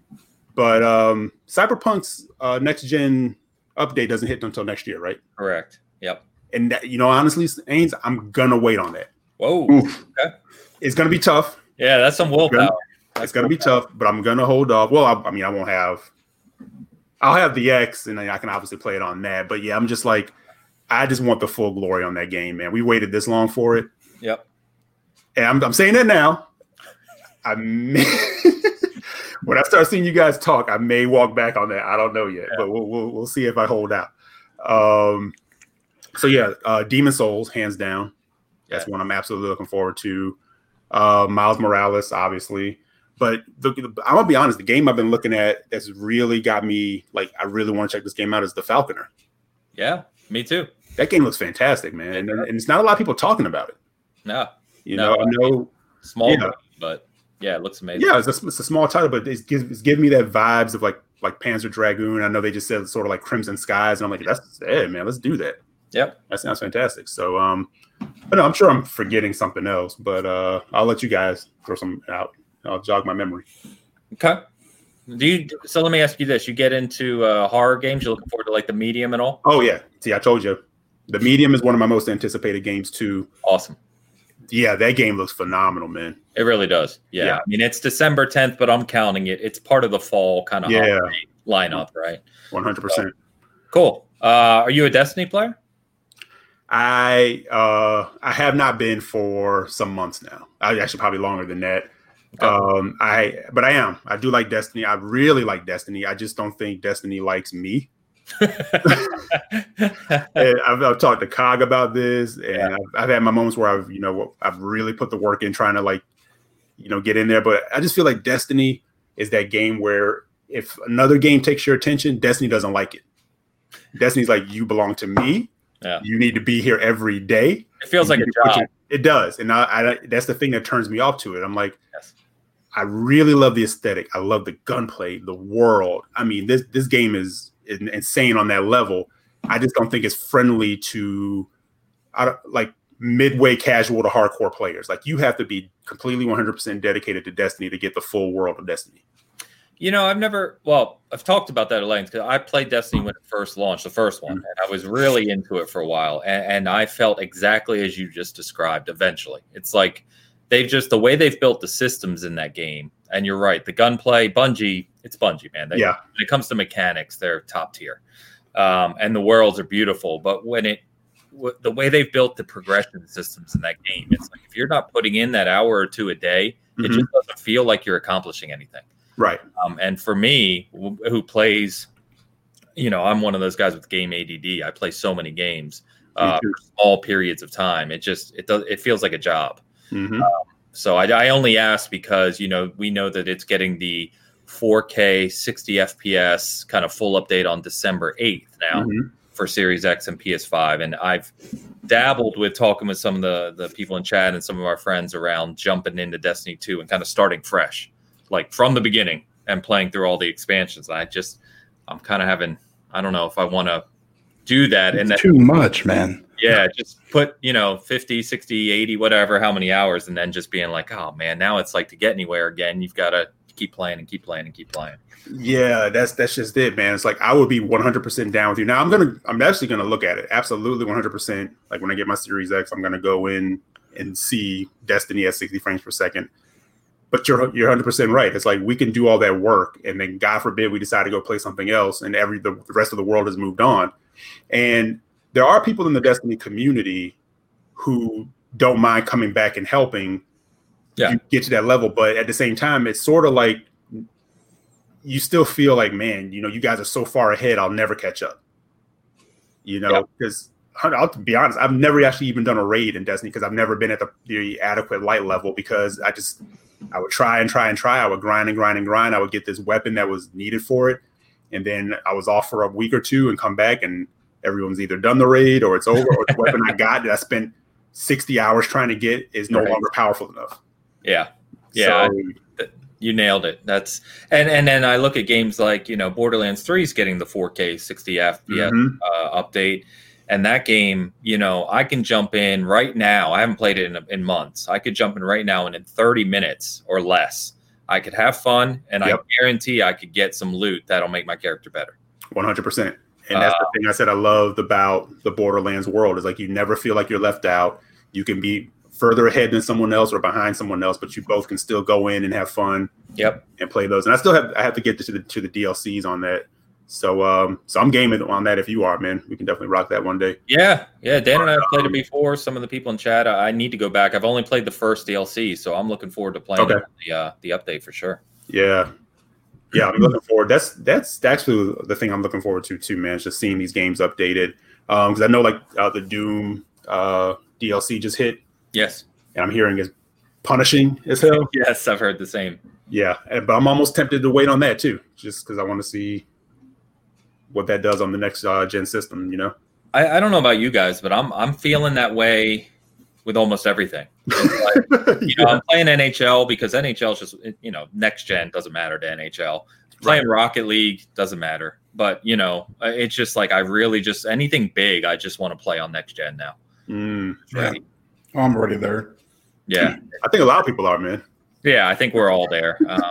So anyway, we covered, so you got Miles Morales, you got Demon Souls, and getting PS5. You got Series X, Falconeer, which I wanted to touch on, so that's awesome. And Medium. Okay. Yeah. I'm very similar. And Cyberpunk, of course. Yep. Valhalla, you there with Valhalla? I am there with Valhalla, but again, I have Origin to still play, and I still have Odyssey to play. You're a few years behind. Bro. But this goes back to like how so many of these games like are so daunting, man. They can be so big and so time consuming, and I just came off of, platinuming The Last of Us 2, and then I platinum Ghost of Tsushima. And I have 270 hours in The Witcher 3. So I have no problem playing these long games, but it's like, but it's just, sometimes it's, I got to get to this one, but then there's other games over here waiting. So I really want to, I know I don't have to play Origin and Odyssey to do Valhalla, but I'm absolutely going to play Valhalla at some point, man. Cause that means that the Vikings and that I love that lore, I love the, the Viking lore and everything like that. So it's awesome. Man. It's just, there's so much to play, dude. Yeah, it's endless. And Dan and I were laughing because I'm supposedly reviewing Legion and Cyberpunk, and he's reviewing Valhalla. And I think we kind of laughed at ourselves, like, how in the hell are we supposed to be doing this? Because to really review these games, right, you need to complete them. You've got to get through, experience it all. And I'm like, I'll spend hundreds and hundreds of hours on Cyberpunk. So I don't know how I'm supposed to review. But anyway, that's neither here nor there. So Dan, we're a couple weeks out. I know you're getting PS5 and Series X. What kind of final games are you nailed down for both? Like, what's your plan for both? For the PS5, I'll get Spider-Man, and then Demon Souls. No. I'll probably get Sackboy because it actually looks kind of fun. It does. It looks good. It does. It does look like a fun game. And then I may or may not try Godfall. Depends. I mean, that might be something I want to see some reviews on it first, get some impressions. Yeah. If it's Anthem-y, then no. If it's something that might have a fun single player component to it, it's done well, then maybe I'll pick it up. I think a lot of people in that boat with Godfall. It seems like the more they show, it's like a step forward, a step back. I don't know if that makes sense. Like some of it looks really cool, and then some of it looks really shallow and repetitive, and I don't know where it's going to land. Yeah, that's the thing. It's like, it could be awesome. Destruction All Stars, absolutely not. It looks dumb. Game of Thrones. I say GOT. Ghost of Tsushima. Yes. I'm actually playing a little bit of that now with Legends. So Legends was good, man. It's so good. It reminds me of Assassin's Creed co-op or multiplayer. Yeah, it's a lot harder. I mean, like just especially early on. I see some of these people now that have grinded out to like some of the higher levels. I'm like, this is insane, guys. How in the hell? I'm struggling on the third mission. So I haven't played it yet. I'm waiting to go back to Tsushima. I put this on here because hearing 60 frames on the PS5, I'm pumped. Right. Like that's when I'll go back and play more of that game. But on the Legends, with the co-op piece, is it like single player missions that you can do in co-op, or is it more like a horde thing where it's like waves of enemies? It's both. So both, the story thing is I haven't really touched the horde thing yet. Because I probably get annihilated by myself. But the story, basically, it kind of, you pick one of the 4 classes to start off with. I didn't realize that you couldn't just jump between them. It's kind of like where you have to play to a certain level, then you unlock this, you pick whatever one you want to start off with. But to unlock more, you have to get to a certain level. Right. So and then you basically build, it's got loot, different, it's very similar to, it's not like super in depth. I would say it's probably closer to Anthem in its loot, because it's not super varied. You basically have 4 or 5 different items, and they've got different level, just different tiers, and they're a little bit different here and there, but that's okay. And then like the cosmetic part is all unlocked through doing different challenges and stuff like that. Okay. So, and then basically you play through it. What I want to know is, and I haven't played with anybody yet, I want to see if it's the same difficulty if you add another co-op player, because right now I'm stuck. Yeah, it's for what I understand, it is a lot harder if you try to go as solo. I was playing the co-op with Sam the other night, and I think we got to like the 4th or 5th story mission before I had to jump off. But it definitely ramps up. But I think if you're in there with a partner, it's not easy per se, but it's a lot more manageable. Yeah, they needed. There were some issues too with like, just for me anyway, I had a lot of issues like some of the controls, and like it seemed like I wasn't blocking at all. Just like I was like, what the hell, man? Is this button not working? What is going on? So it's a lot more difficult than the base game. At normal difficulty, but it's still super fun. But it's a totally different aesthetic too. You're not going in there looking at these big, beautiful vistas. It's all kind of red and black and gray, and like a horror movie almost. It's very interesting in that. Yeah, and the horde side of it, I played some of that as well, and it's interesting because for them not really talking about or us knowing that they were going to do a multiplayer component to it, they definitely, you can tell they put some thought into it. Because the classes, you definitely want to go in with the very class because they each offer something different. Like the Ronin can actually heal, and you definitely need that because these bastards in the horde are no joke, man. Like I don't know if you've seen because I know Angie said you didn't finish the game, but in certain parts of the game later on, you run into an area that you shouldn't be in, and you just get lit up with arrows. Yeah, that's hilarious. Yeah. So the archers, like in the horde mode, are so precision. And, they're kind of, I would say, almost a joke in the main game. You just kind of go and take them out. Yeah. You have to go take them out in this horde mode because these guys will just light you up from a distance. Okay. So it's really cool. I say definitely check it out. Okay. I picked the assassin class because, like Dan said, I didn't realize you couldn't switch back and forth. What I did. I wish I had. Okay. But it's really cool. So I definitely recommend it. I want to get back in and check out some more. Oh, I mean, it should be. I'm really looking forward to playing it on PS5 now. Same. I want to get back to it on that. I'm not gonna do a new game plus until I get that 60. Yeah, no, I get you. Last weekend I was thinking, man, I'm gonna go back to Tsushima and finally finish that before next gen. And I was like, what am I thinking? I'm just gonna wait to play it. Right. Finish it on next gen. Although I say that now, and then Valhalla and Cyberpunk and everything else is gonna. I'm never gonna go back. Jumping right into it and knocking it out this week. Yeah, I know. So anyway, Dan, you've got Sackboy. Miles Morales. Obviously, we talked about Ghost of Tsushima. Are you picking up any of these other titles like Falconeer? No. Medium, you're not doing. Yakuza? Nope. Come on. I'm off of my Yakuza kick for now. Here's the thing. I said it last week. The Yakuza games have always had that good balance of hilarity and seriousness to their story. Yeah. Which is always what drew me in. It was just enough.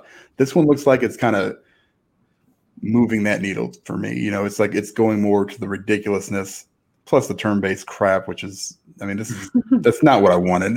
But that, whatever. Yakuza has always been a fun just beat 'em up game. And I don't really get into beat 'em up games very much. Yeah. So when I finally found something that was, that had that nice story, and then it was interjected with that humor just at the right spots. Yeah. Where it's just like, oh man, it's kind of hilarious, and this one looks just so over the top, and that might be what a lot of people want, and that's fine. But having played, the other 6-7 games or whatever it is, it's I don't know, man. It's one of those games that I think will eventually come to Game Pass. Mm-hmm. That, down the road I might pick up if it's on sale. This game's been out for, since February in Japan, so it's, people know what it is. It's weird seeing like all these promos for a game that's been out for so long, when it's, and I've read a bunch of stuff about it. So how did it get reviewed like by Famitsu or anything in Japan? It did. It was like 38 out of 40, I think is what they gave it. Oh, wow. Back in February. So I got good reviews. It's just weird, that we don't even see that kind of stuff. Like nothing about it. I wonder if, and I'm not, I keep joking with you about this game because I know you love Yakuza, but this one's kind of rubbed you the wrong way. Yeah. But I wonder, to your point about the goofiness, I wonder if they think maybe that's just the marketing scheme for it, that they're trying to make it funny and laughable. But when you play the game, maybe there's actually a serious story. I'm sure there is. Yeah. No, they're 100%. There's got to be. You've seen kind of glimpses of it, from when he was, when he's talking about going to prison for, 18 years or whatever it is, I think is what they said, in the demos that they played.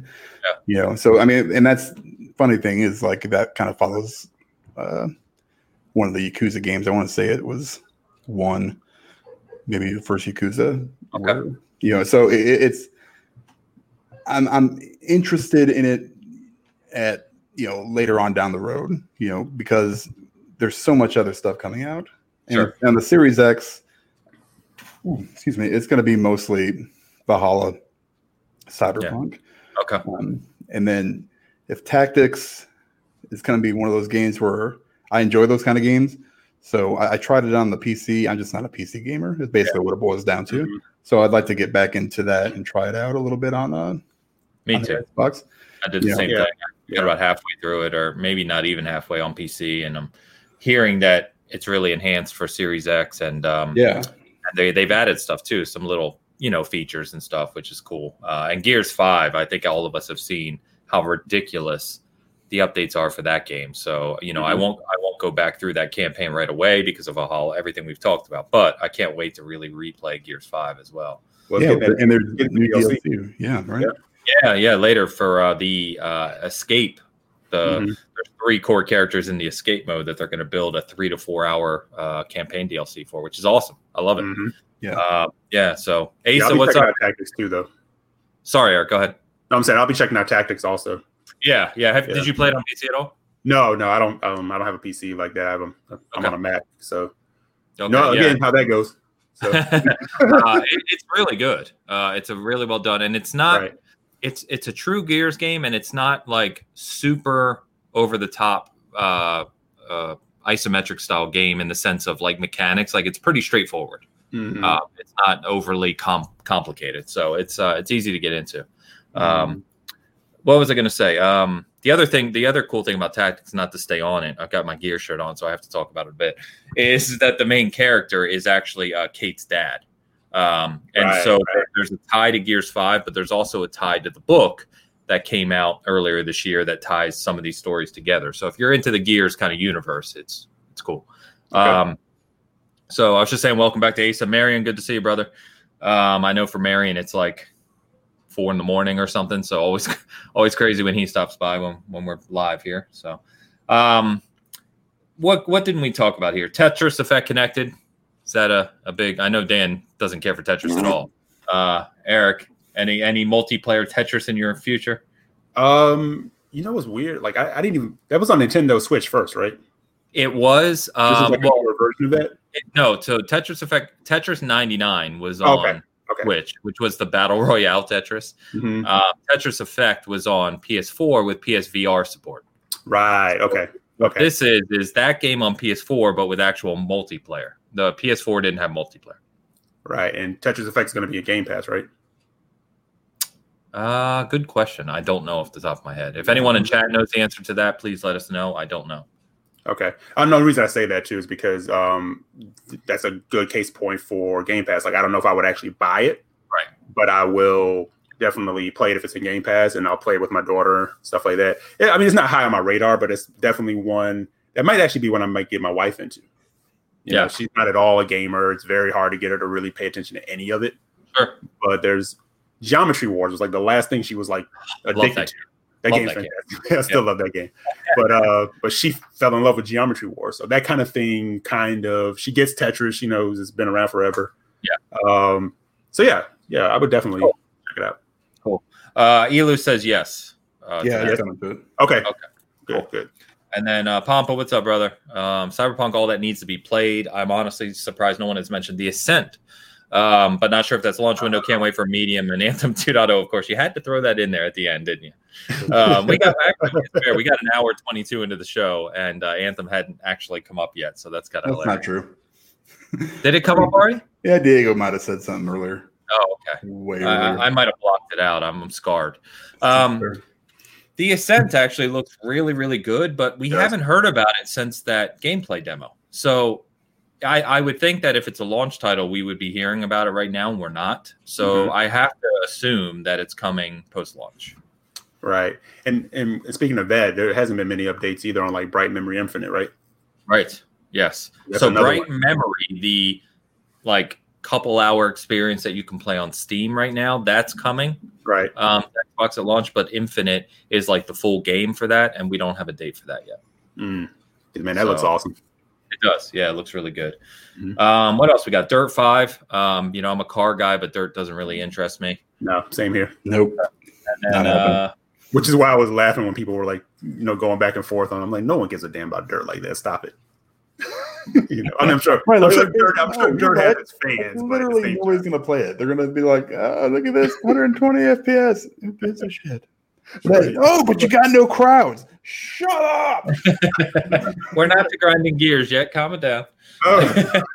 Not yet.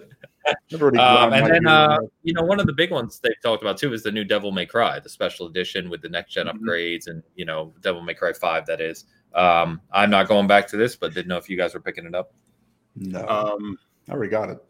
Yeah, it's sort of, it's weird. I love that game, but I'm sort of in the same boat with that one as like Control. Okay. Sort of, if it gets a benefit from the next gen consoles, I'm okay with that. If it comes in, like again in Game Pass, or one day it shows up, sometimes these sales, it shows up like dirt cheap. Yeah, maybe then, but yeah, I don't know if I need to buy it again. Yeah. And I love Devil May Cry. I'm just saying, I don't know if I need to buy it again, but I don't know. Sure. Just to play as Virgil. Yeah. Well, cool guys. Yeah, man, I'm super excited. For me, it's all about Legion, Valhalla, and Cyberpunk. Kind of those are the big three for me. I'm looking forward to going back and playing titles like Gears, but really for me, it's all about Legion, Valhalla, and Cyberpunk, because I've said it before, those games are like combined will be like 500 hours for me at least. See, you talked about Monster Hunter World, man. You know, he's hyped for that. You didn't have to bring that up, man. So that's more of an inside joke. Elu is always talking about Monster Hunter World, and we're trying to cure him. It's hard, you know. He's addicted. It's, you know, drugs are bad for you, and you know we try to help him, but he keeps talking about it. I bet you got that question right yesterday on the Xbox trivia, though. Probably, I saw that. I was like, oh no. As soon as I saw that, I was like, Elu's gonna get this. Speaking of which, I'll forget that. Let me ask you, trivia didn't go too well, did it? No. I was going to ask you about one more game before we move. Oh yeah, go ahead. Yeah, the trivia was interesting, but what do you guys think about Outriders? Because that's another game that initially, to me, when it showed, didn't look very hot, but the more they keep showing it, it looks better and better. Yep. But what has me intrigued about it is it's doing the Borderlands thing with the Destiny aesthetic. Yes, very true. So I have my eye out on that one. I'm very hyped for it. And the reason is exactly what you just said. It's a contained game that's focusing on loot. Right. In co-op. But they're, in my opinion, they're doing it the right way. Meaning you can play that game in co-op. It's not a service game, right? The game is complete as you buy it, even though they will add on to it in time. It is also optimized for next gen out of the gate. And it's cross play and cross progression out of the gate as well. Damn, they're saying like all the right things. Yeah. So, real. Yeah. So, and I love the gore. And People Can Fly, if you're not aware, right? They did Gears of War Judgment and they did Bulletstorm, and they're good with mechanics as well. You know, they're not Bungie tier, no one is, right? But their game, their shooting and stuff feels good. And I think as long as they nail that and the loot's decent, which it looks to be, it's got my attention for sure. Yeah, same here, man. So definitely another game I'm pulling for. Yeah, so that's February now. Right. So I was actually personally happy that got moved to February because I want them to take their time with it, get it right, especially what we've continued to see out of service games, right? Avengers, Anthem, Fallout. So we've talked about it. So get that game right. But it also obviously comes at a period which will be less packed around Cyberpunk and Valhalla. Yeah, totally agree. Going to be playing Cyberpunk at that point.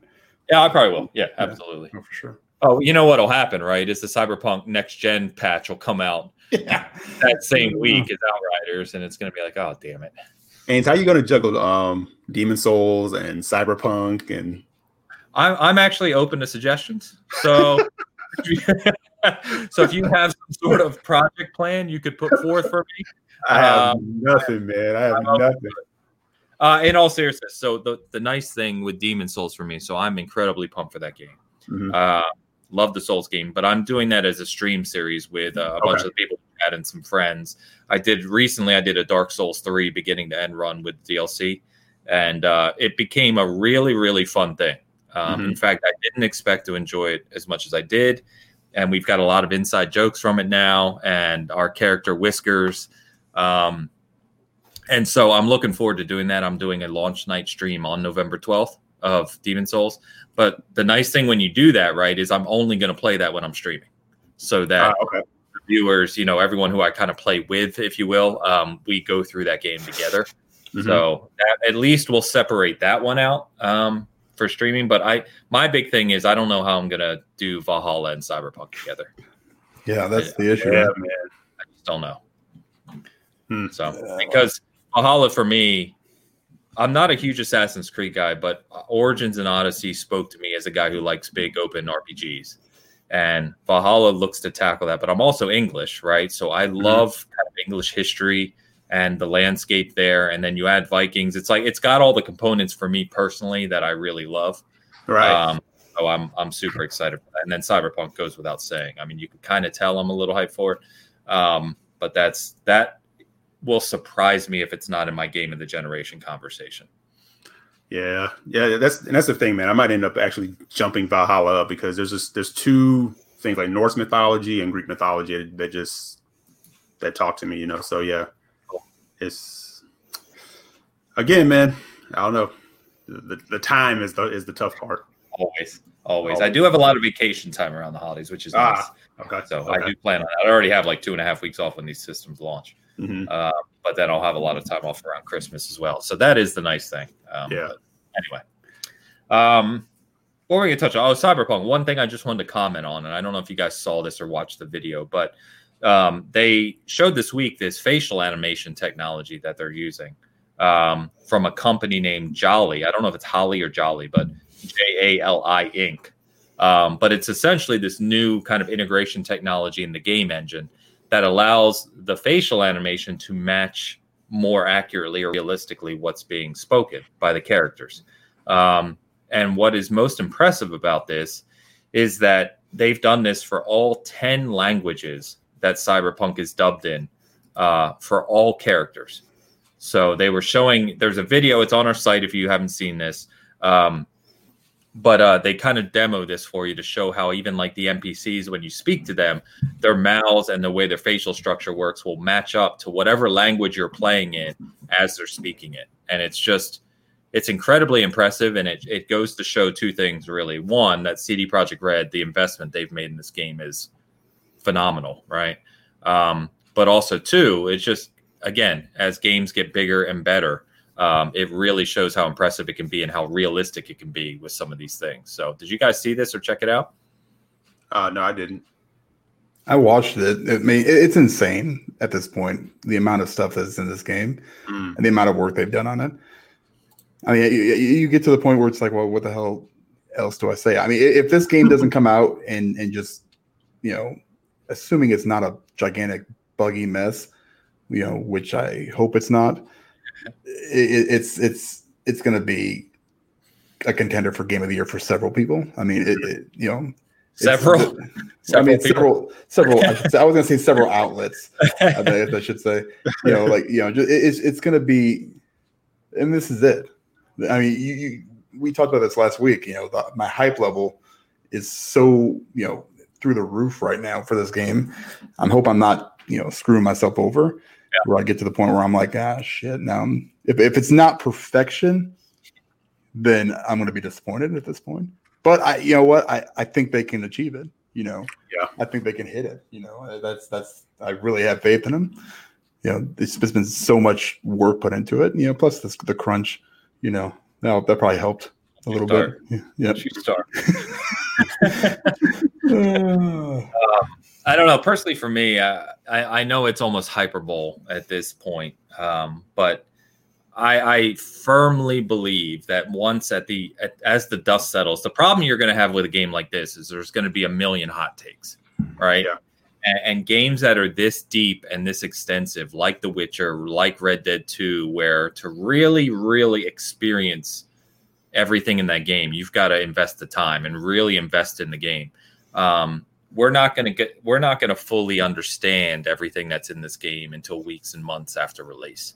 So I'm going to try to ignore the hot takes, but I firmly believe that when the dust settles 6 months from now, and we look at what Cyberpunk 2077 accomplished, I have little to no doubt that it may not only be the game of the generation, but one of the greatest games of all time.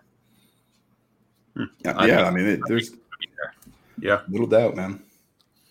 I tell you what, man, it's definitely got the potential, and at the same time, man, I mean, just for how long it's been in development, like the delays and everything else, I mean, it's got all eyes on it. Yeah, it does. That's why I said the hot takes are going to be. Yeah, you're going to get people immediately. People first day, they're going to say this is game of the generation, right? And you're going to have the other people trying to cause a stir by saying this game's overrated. It's not very good. Oh yeah, 100%. You know, same thing as always. Yeah, people saying this isn't worth the crunch, and then that'll be Jason Schreier. What does that say, like commentary wise, about where we are in the bubble of Twitter, where it's like we can peg how it's all going to go no matter what? Yeah, that's true. It's so predictable. Very predictable. Yes. You know. And it's not even just Twitter. Like if you look across, we joke around like the YouTube videos that come out and all these other things that come out. It's so predictable and so samey.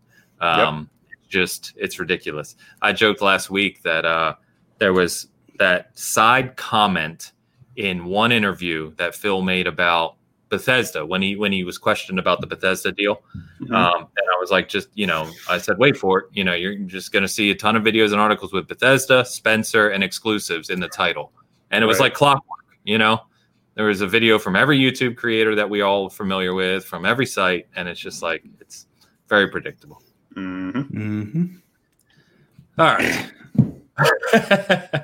On better news, we've been kind of wondering where the PS5s have been, in the sense of, other than the crazy Japanese YouTube thing a couple weeks ago, we really hadn't seen any in the wild. Well, thankfully that ended yesterday, as it looks like a coordinated kind of, delivery to a bunch of the big content creators and outlets, right? Like Greg Miller, of course, people like Keeley. Keeley had his a while ago. But it was cool to see him in the wild, cool to see people posting about it. Here's the one thing I wanted to just comment on, if I can find the damn thing, is this is Greg Miller's, picture of it arriving in his house. And the box is really interesting to me because you look at the Series X box, it's really going for this really kind of future looking aesthetic. And this box is very, very plain. In fact, it reminds me a lot. I think they might have been going for the PS1 box from way back when, where it's just kind of like the console and the symbols. But I like seeing these out in the wild now. So it just reaffirms how close we are to having these ourselves. And I'm pumped about it. Remember the PS2 box was just blue? Just blue. Yeah, I still have it. The PS2. Yeah. Yeah. That's exactly right. Yeah. So it looks like they were going for that more kind of subdued approach, but nothing wrong with it. So you're getting there, boys. 15 pounds, by the way. The box is 15 pounds. It's a big baby. Yeah, it's a big boy. Big boy. So they said the Series X is 10 pounds. The console is 10 pounds. So I was trying to do the math of like, all right, PS5 box, you got some packaging, you got the DualSense, you got the power cord, that means the PS5 is probably in that same range, probably 11 pounds or so. That heat sink's probably 8 of it. Yeah, it's humongous. I just want to get it. I just want to get it and start playing it. I'm so tired of waiting. Yeah, no doubt. For both these things. Yep. So are you guys team vertical or team horizontal? Vertical. I don't have a choice. He's only got 10-foot ceiling, so vertical's not an option on the PS5. No, I'm literally. I've already ordered my wall mounts, so I'm not even going to be looking at these. You know what I also ordered, James? Go ahead. The stupid black. Me too. Yeah. And I'm putting it behind my TV. Oh, I didn't. I'm never going to see it. I don't even know why I do these things to myself. I don't know. I don't know. I got to find a stud though, because those things are you can be able to just hang them in drywall. Yeah. So what he's referring to is the Plate Station, I think it was called. Yeah, Plate Station 5. Plate Station is already selling the what are they calling them? The wings or something?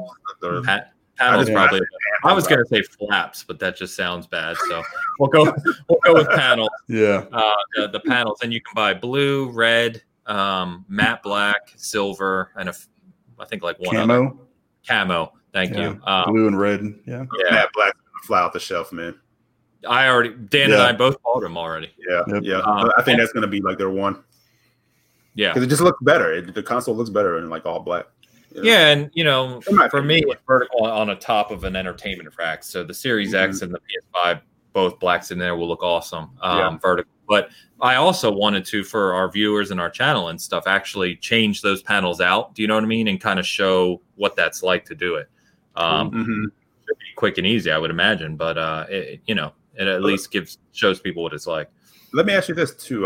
Like when it comes to the panels, are there like a set for the disc version and then a set for the I figured as much. Okay. Yeah, you choose the same price. So I actually thought the disc one were going to be more expensive because it's wider, but it's the same price. Okay. Man, people are about to make some money off of these things, man. No $40. $48. Not off of Bizzle because he doesn't pay for flaps. No,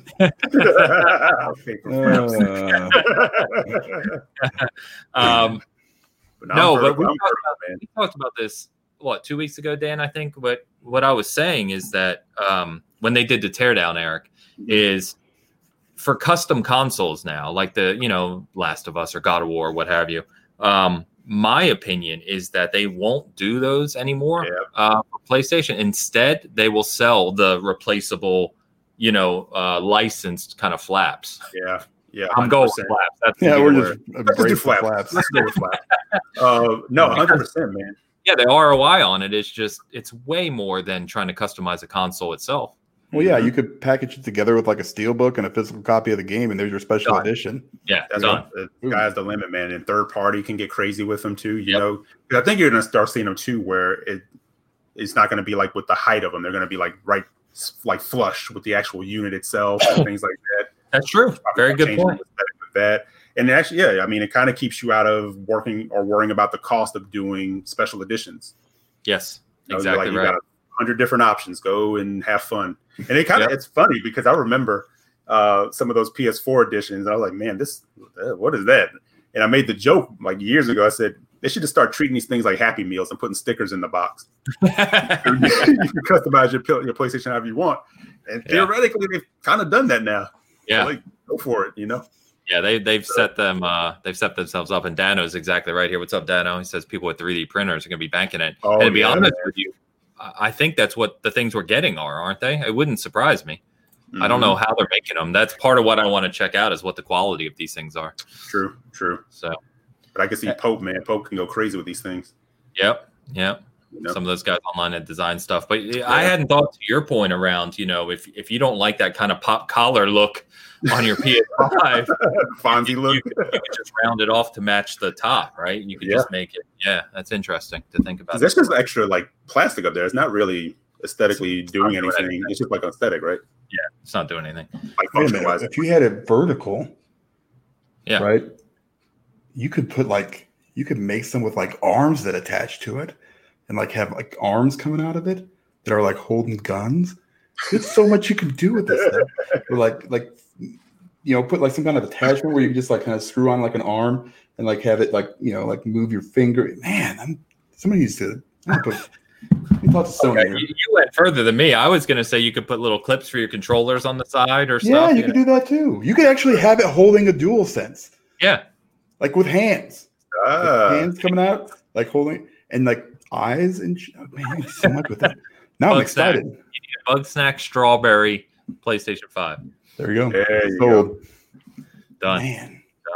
Done. Speaking of which, all jokes aside, is Bug Snacks? Have we heard is there a launch date for that? Is it launch? It's on launch day. It's the 12th. It is. Okay. All right. I couldn't remember. Dan, you picking that one? Yeah, of course. That one we don't even have to talk about. It's just going to happen. Don't we? Yep. Is Bug Snacks another $70 game?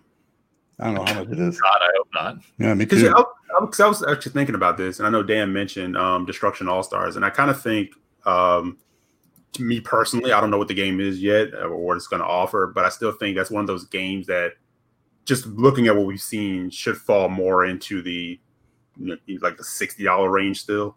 Mm-hmm. And I think the Destruction All-Stars. Yeah. That's just me. I don't know. I just Sackboy's 50, something like that. Yeah, which kind of makes sense. That's like that family friendly. You want that. So I don't know. Unless there's some robust thing going on with Destruction All Stars.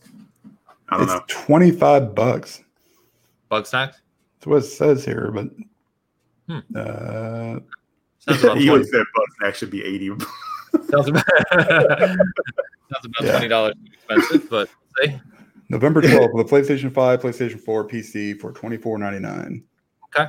I honestly, we've joked about it, but because that game has become such a running meme and joke, it's going to sell more copies. And for that price, it's going to go crazy. Yeah. I would put out like the strawberries and hot dogs, like special edition or something, Well, I'm the idiot who bought, well, maybe not an idiot, but I'm the guy who's buying the Sackboy special edition with the plush Sackboy. Have you seen that? Yeah, that's the one I actually want to pick up. Yeah, see, we're all idiots around here. Exactly, man. They know how to get us, man. It's just like you put together like a nice packaging and man, look, Sackboy in his tiger outfit. I'm all over it. Let's go. Look at that. That's like Nintendo level packaging right there, man. Sure I just want the Ghost of Tsushima skin. Yeah, That's gonna be awesome. Man. Yeah. yeah. I'm looking for it right now, Dan, to show you Well, that and who else? It's got the guy from Days Gone. right here. This one. Hilarious. Yeah, man. Like, I don't know who decided Connor was a good idea. Yeah, but from whatever. Quantic Dream. Yeah, but yeah, I think the Day's Gone. It's got what's his name from Death Stranding, but Norman Reedus. yeah. But seriously, but on the Bucks next thing, I know it's definitely become like the meme. But those are the types of games, man. If it has like the right formula, Yeah, it could be like huge for streamers. I think. I was just gonna say, if people Yeah. pick it up streaming, it'll sell like crazy. Yep. Yeah. The next thing you know, there's like Bugsnax Lego and Bugsnax Happy Meals. And God, let's hope You not. never know. All right, so the only other thing I was going to mention is that they kind of figured out what that November 9th thing was for Xbox New Zealand, and they kind of confirmed in so many words that it's a launch event. And we should have kind of figured this out because Australia always does the launch first, right, because of the time zone. And in the past with Xbox, with 360 and other things, Halo 3, they did huge launch events in Australia to kick off the worldwide launch. So it seems like they're going to do some big event on November 9th, starting in New Zealand for the Series console. So that should be cool. Mhm. Yeah. See what Whatever. it is. Yeah, hopefully they announce, maybe not announce games, but show a bunch of shit. We'll see what happens. Mhm. All right. We haven't done grinding our gears. Dan, I don't know if you come in. Eric, I don't know. We didn't do this last time, but we have a little section we throw up here. If anything you want to get off your chest that's bothering you, it's more of a rant section, but we don't go too crazy with it. But, That's not true. sometimes crazy. we do. Sometimes we do. Come on. So anything you want to touch on, Dan, Oh, Eric? I'm trying to think. Yeah. Well, let's And talk you're a not minute. obligated. You're not Yeah, let's talk a minute about yesterday's trivia debacle. Okay. First of all, Okay. I don't understand how a tech company as big as Microsoft, with a cloud service that's one of the top in the world, probably top 3. You couldn't. I'm trying to picture this conversation. It's like, hey guys, we're going to have 25,000 people. That's the limit. That's how many people we signed up. Can you handle this? It's third party, whatever it was, crowd, whatever. Yeah, we got this, dudes. No problem. Now, as that third party, why you have the potential to, get in cahoots here with one of the biggest tech companies, in the world, and you blew it. You blew it. Like Microsoft's like, listen, we've got these servers. You ever heard of them? They're amazing. And it's, would you like to, work out a deal? You can come borrow some of our servers. You get the 360 blades. We're not giving you the X blades. You can use the 360 blades. No, we got this. What a fucking clusterfuck. I mean, it's so disappointing. It's like when everything launched, when they had the pre-orders go up. I mean, they had to know they were going to get this kind of traffic. Yeah, in fact, the most I saw in live chat was 4,800. Yeah, So, there were I think there was more than 5,000 people. It doesn't make any sense. No, it doesn't. Yeah, I feel super bad for those guys too. I feel bad for the host. Is that who you're talking about? That's what I'm talking about, man. Yeah, because I tweeted about it last night, and I said, hey, man, technical issues do come up. But Dan, you're 100% right. It's like you're the tech company, so it's like one of those things. Like even if you have a hiccup, you should be able to come back. Like I didn't even know the whole damn thing was going to shut down. I'm sitting there kind of waiting, and I'm sitting there doing some work, and I'm like, oh, they're done. I thought they were still just waiting for They said, hey guys, we're good. We're just going to talk to some people. I said that tweet because I felt horrible for the host. I'm like, man, these guys have to filibuster and try to figure this thing out. And they're probably sitting there like sweating. They were doing that the whole show. They were just like going off. I was like, oh my God, these guys were not ready for this. Yeah, that's you could tell they were trying to get people on the horn, like Stein and Greenberg. We need some help. Come in here and. I swear, I thought at one point they were just going to turn each other. So, how's your mom doing? It's like, oh, poor guys, man. No, it's crazy to me, man. And just get your shit together. I mean, and if you're going to do this thing, I understand stuff happens, but there's so many fucking apologists for either Xbox or PlayStation. It makes me sick. Like when somebody, I don't know who it was that tweeted it out. It's just like, hey, thanks for rolling with us. Shit happens. We're sorry. And it's just like, yeah, it's all good. It's fine. Hold them accountable for a goddamn change. Hey, you fucks, you're the biggest tech company in the world. Just do something. It should have been the same way for if PlayStation pulls some of this stupid shit. Nobody ever holds anybody accountable anymore. Yeah, it's always just like, yeah, let me just, that's all I'm seeing. That's what I'm seeing. It sucks. I hate Twitter so much. But yeah, anyway. Again, as someone who's dealt with some stuff in this realm, I'm not apologizing for them. They should have had their shit together. Bar none. Damn right they should have. And they should have had a backup plan and a backup plan to the backup plan in case something like this happened. The person that I don't necessarily feel bad for, but I would love to be on a fly on a wall, is the guy responsible for this infrastructure setup because they were not prepared last night at all. No, not one bit. It was fucking terrible. Yeah. On that side of it was a mess because it was like, because they actually kind of confused me at one point because I know they said, okay, the first round got jacked. We're not going to go do that because people may have looked it up. We're going to push everyone to round 2. And then they came back and they're like, now we're pushing everyone to round 4. And I'm like, wait, what? Yeah, from 1 to 4. I'm like, who's going to win this thing? And so I'm like, oh, all right, Series X is for everybody. Let's go. That's what I was saying. I was like, oh, this is going to be great. So, but no, 100%. And actually, Dan, I wonder if I can piggyback off of what you're saying for a grind my gears. That is 100% where like my mentality is. I kind of get annoyed with just trying to be a fan of things, right? Because I always feel like fans will always be fans of something, but always hold that thing that they love accountable. They'll give the praise when it's due and be on their ass when it's not. And it gets on my nerves on all sides of it when, these extremists get pissed at normal fans for just being vocal. Yep. A lot of times I don't even say anything on Twitter. I just make jokes and keep it moving because it's hard to like be critical because you're always thinking about, do I really want to send this? And, tag, whoever I want to tag because I'm opening myself up to my mentions just being a complete mess the rest of the day. Yeah. Right. Or that person that comes in and completely takes off task what you were initially trying to say. All that stuff annoys the hell out of me, right? But holding companies accountable, and again, these are companies. They're not like family. They're not friends. They're friendly. Yeah. Well, I don't know about PlayStation and Nintendo. I don't know if they're friendly.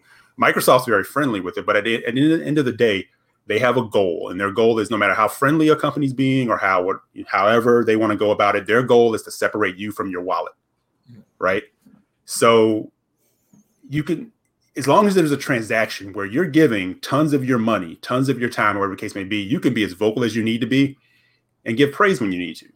There's nothing wrong with, being critical. Being critical means that you care and you want this thing that you care about to be the best it can be.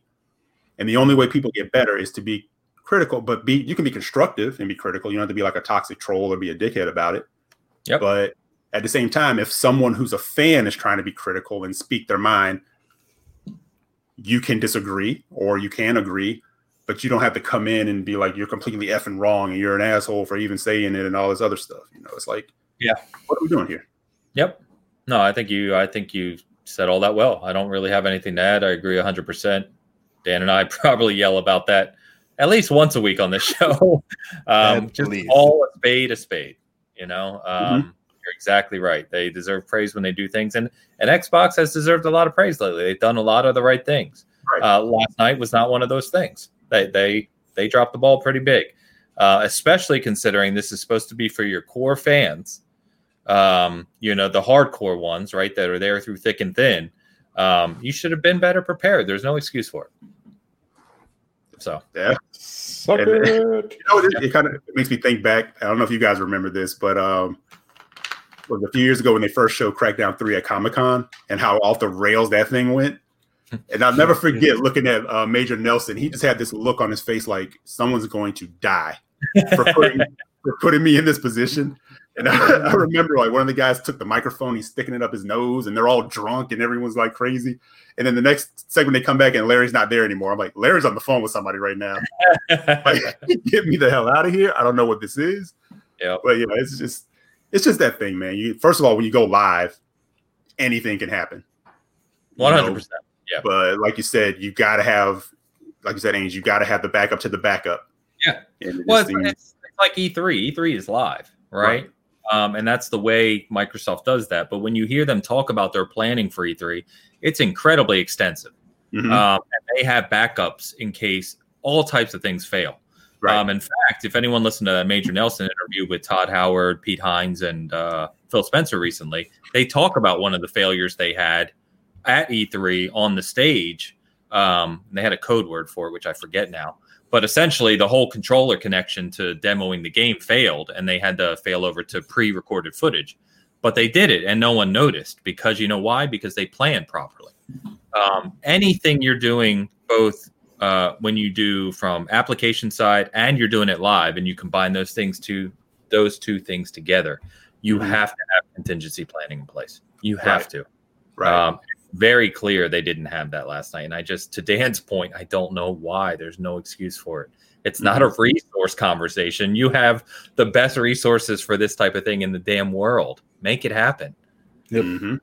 So. Yeah, but that's, at the same time, you definitely be critical on that. But I gave them the shout out for saying, "Hey, man, at least you guys try to do something cool, like in this pandemic scenario." You know what I'm saying? So I agree. At least they're trying to do things with the fans. Right. Like I appreciate that. I appreciate the digital fan fest approach.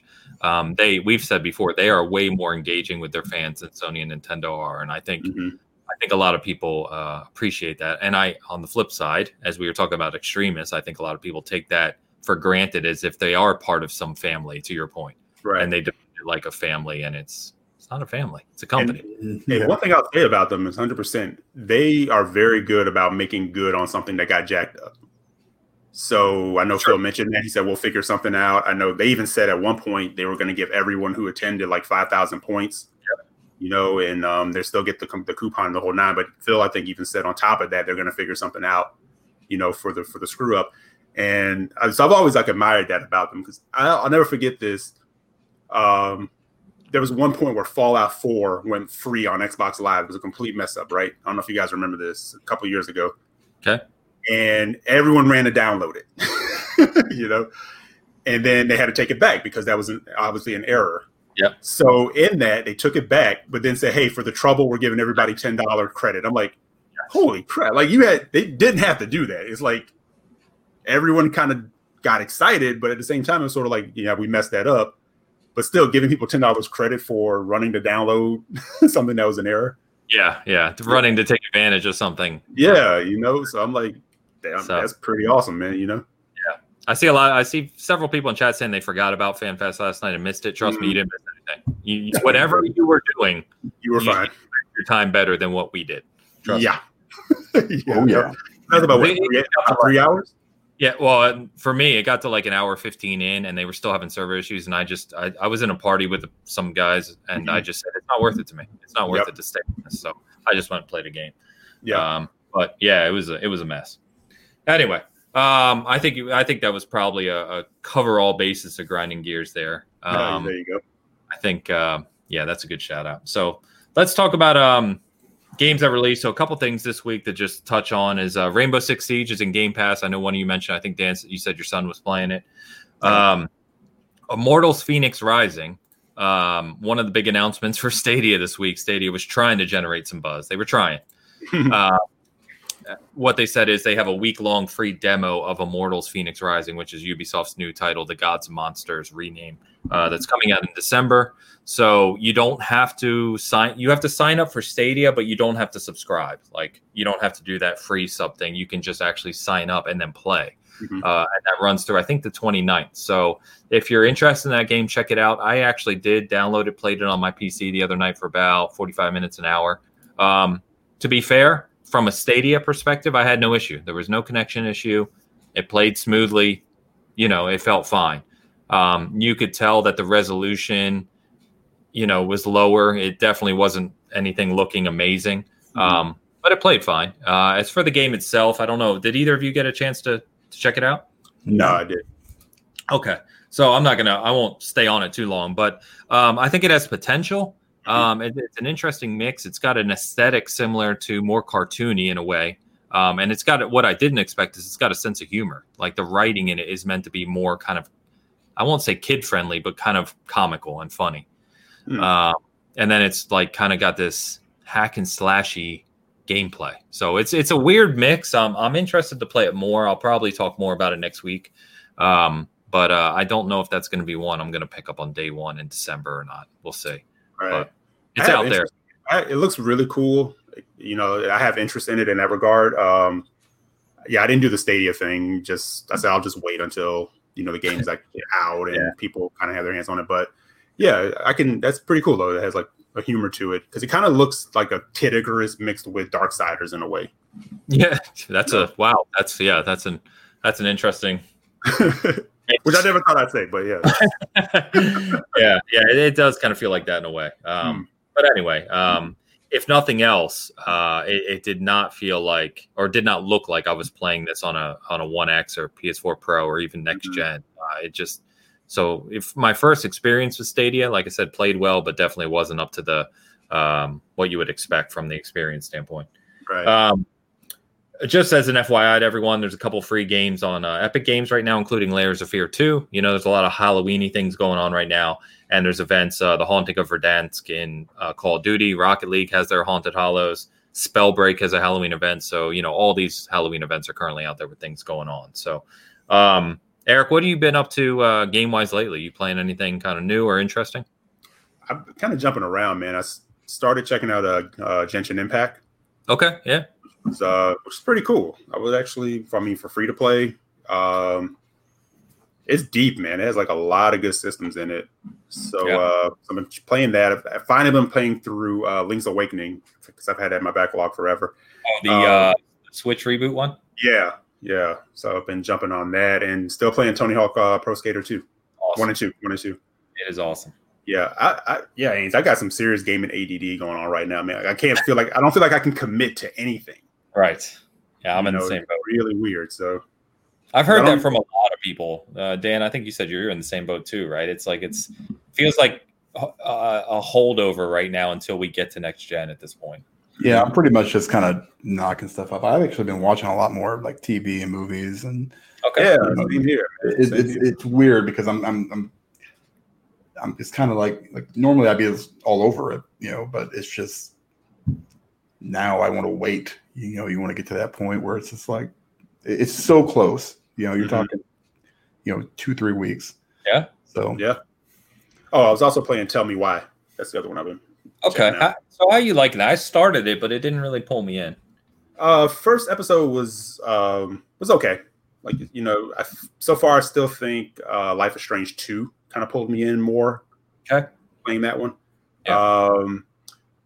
But I'm intrigued enough to continue. I kind of want to see where it goes. I'm not over the moon about it. And maybe it's because people were like hyping it up so much. Yeah. You know, from when they first jumped into it. But I'm going to keep checking it out. But that's the good thing about games like that. Like, you don't have to overly commit to them. You can kind of pick them up whenever, get back in and play. Yeah. So, that's another Game Pass title too. Yeah. Yep.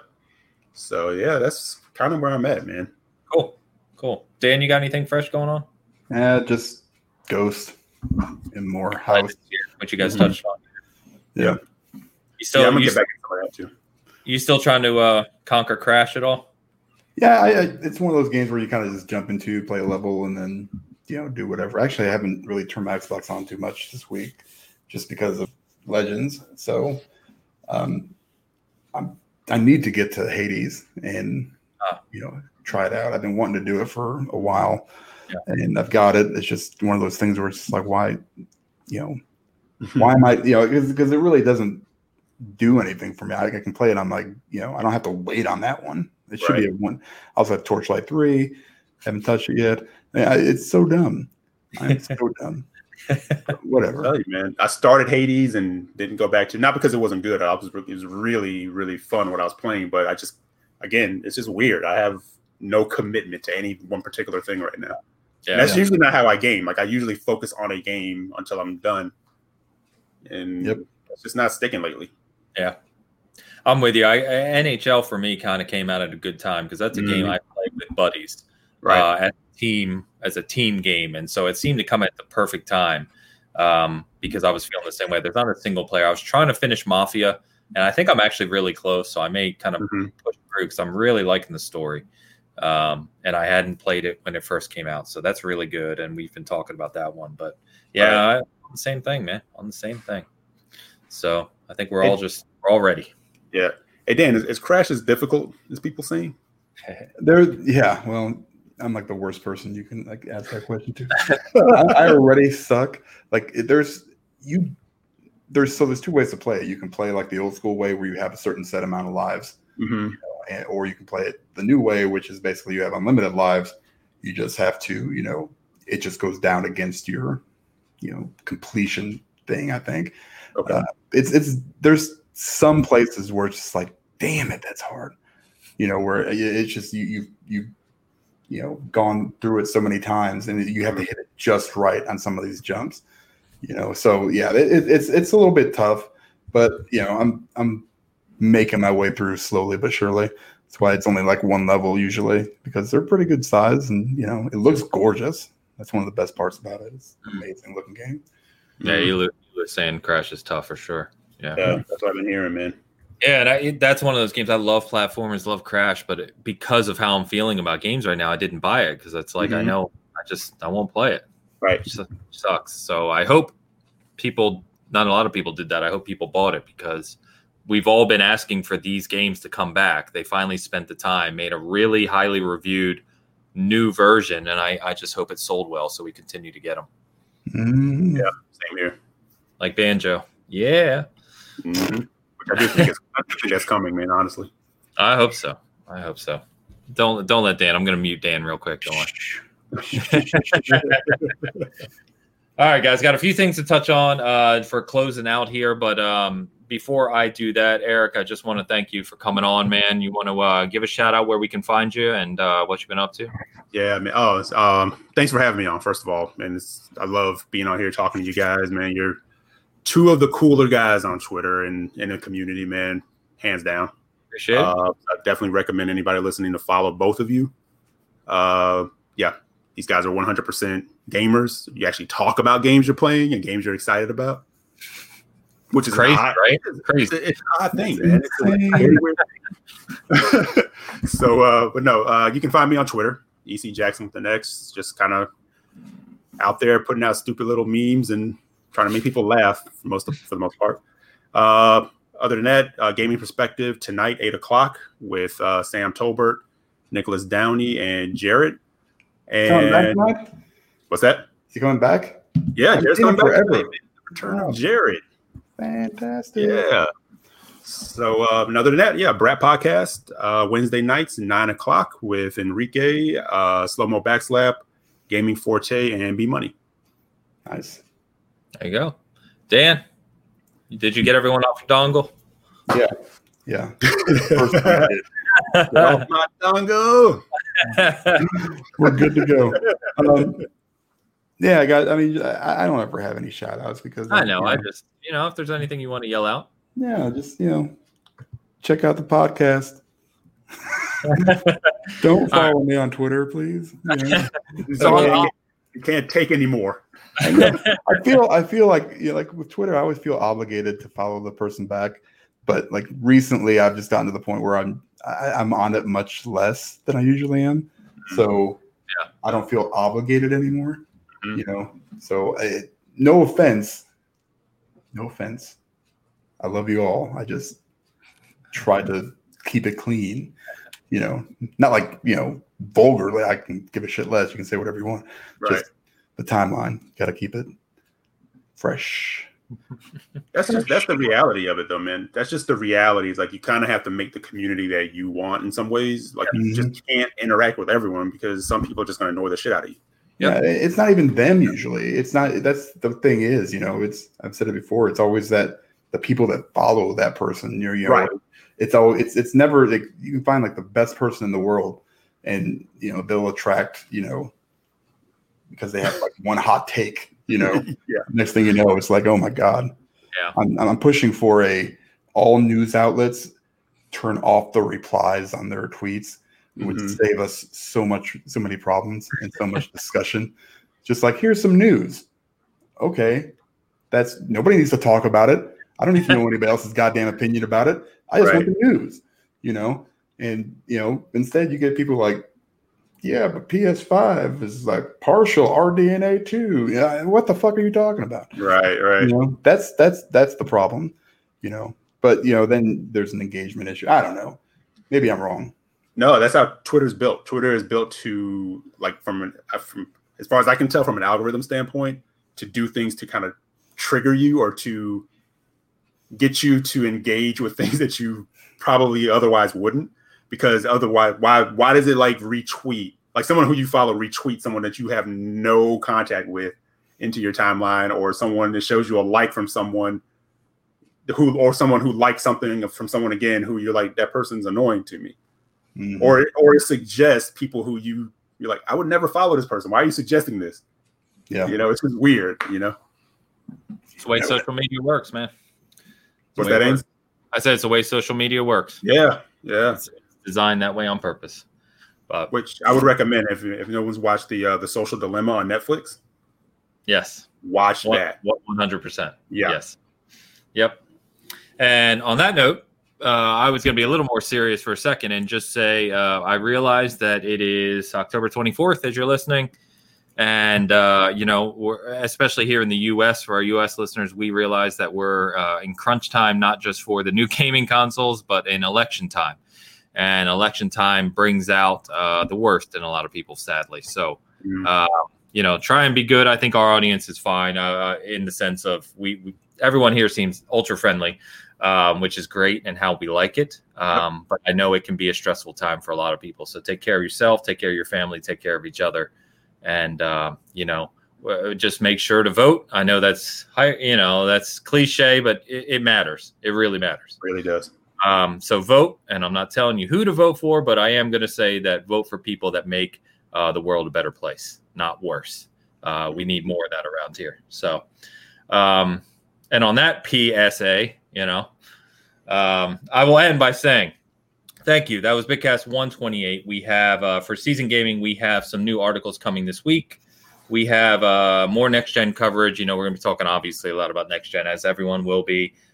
We have some other shows and guests planned here in the near future, which are going to be really fun. I think I mentioned it before, but December 1st is our 5-year anniversary for Season Gaming. The very first article that ever went up when I posted Season Gaming is coming was December 1st, 2015. And so we've got some things in the works for that as well. And I'm going to be doing over the next month some charity live streams as well for Extra Life and other things. So kind of a lot going on from a community perspective. So definitely stay tuned there. And one kind of funny thing I've joked about, but I'm actually working on getting live soon is, you know, I want to thank everyone who's ordered Season Gaming merchandise. We've got a lot of sales lately, and it's really cool to see. But I also sent the donation to Special Effect and Able Gamers earlier this week, the latest donation, which is always a good thing to do from Season Gaming. So thank you all for that. And very soon here, within the next few days, we're going to have Season Gaming themed face masks in the store. So if you need a new face mask while you're out in public trying to avoid the COVID, now you can support Season Gaming and our gaming charities while doing so as well. So I will obviously announce when those officially come out, but soon. Cool. I think that's everything. So thanks again, Eric. Been a pleasure, man. Thank you, man. Thank you. Yeah, thank you, chat. You've been awesome as always. Really appreciate everyone stopping by. That was Bigcast 128, and we will see you next week. Peace.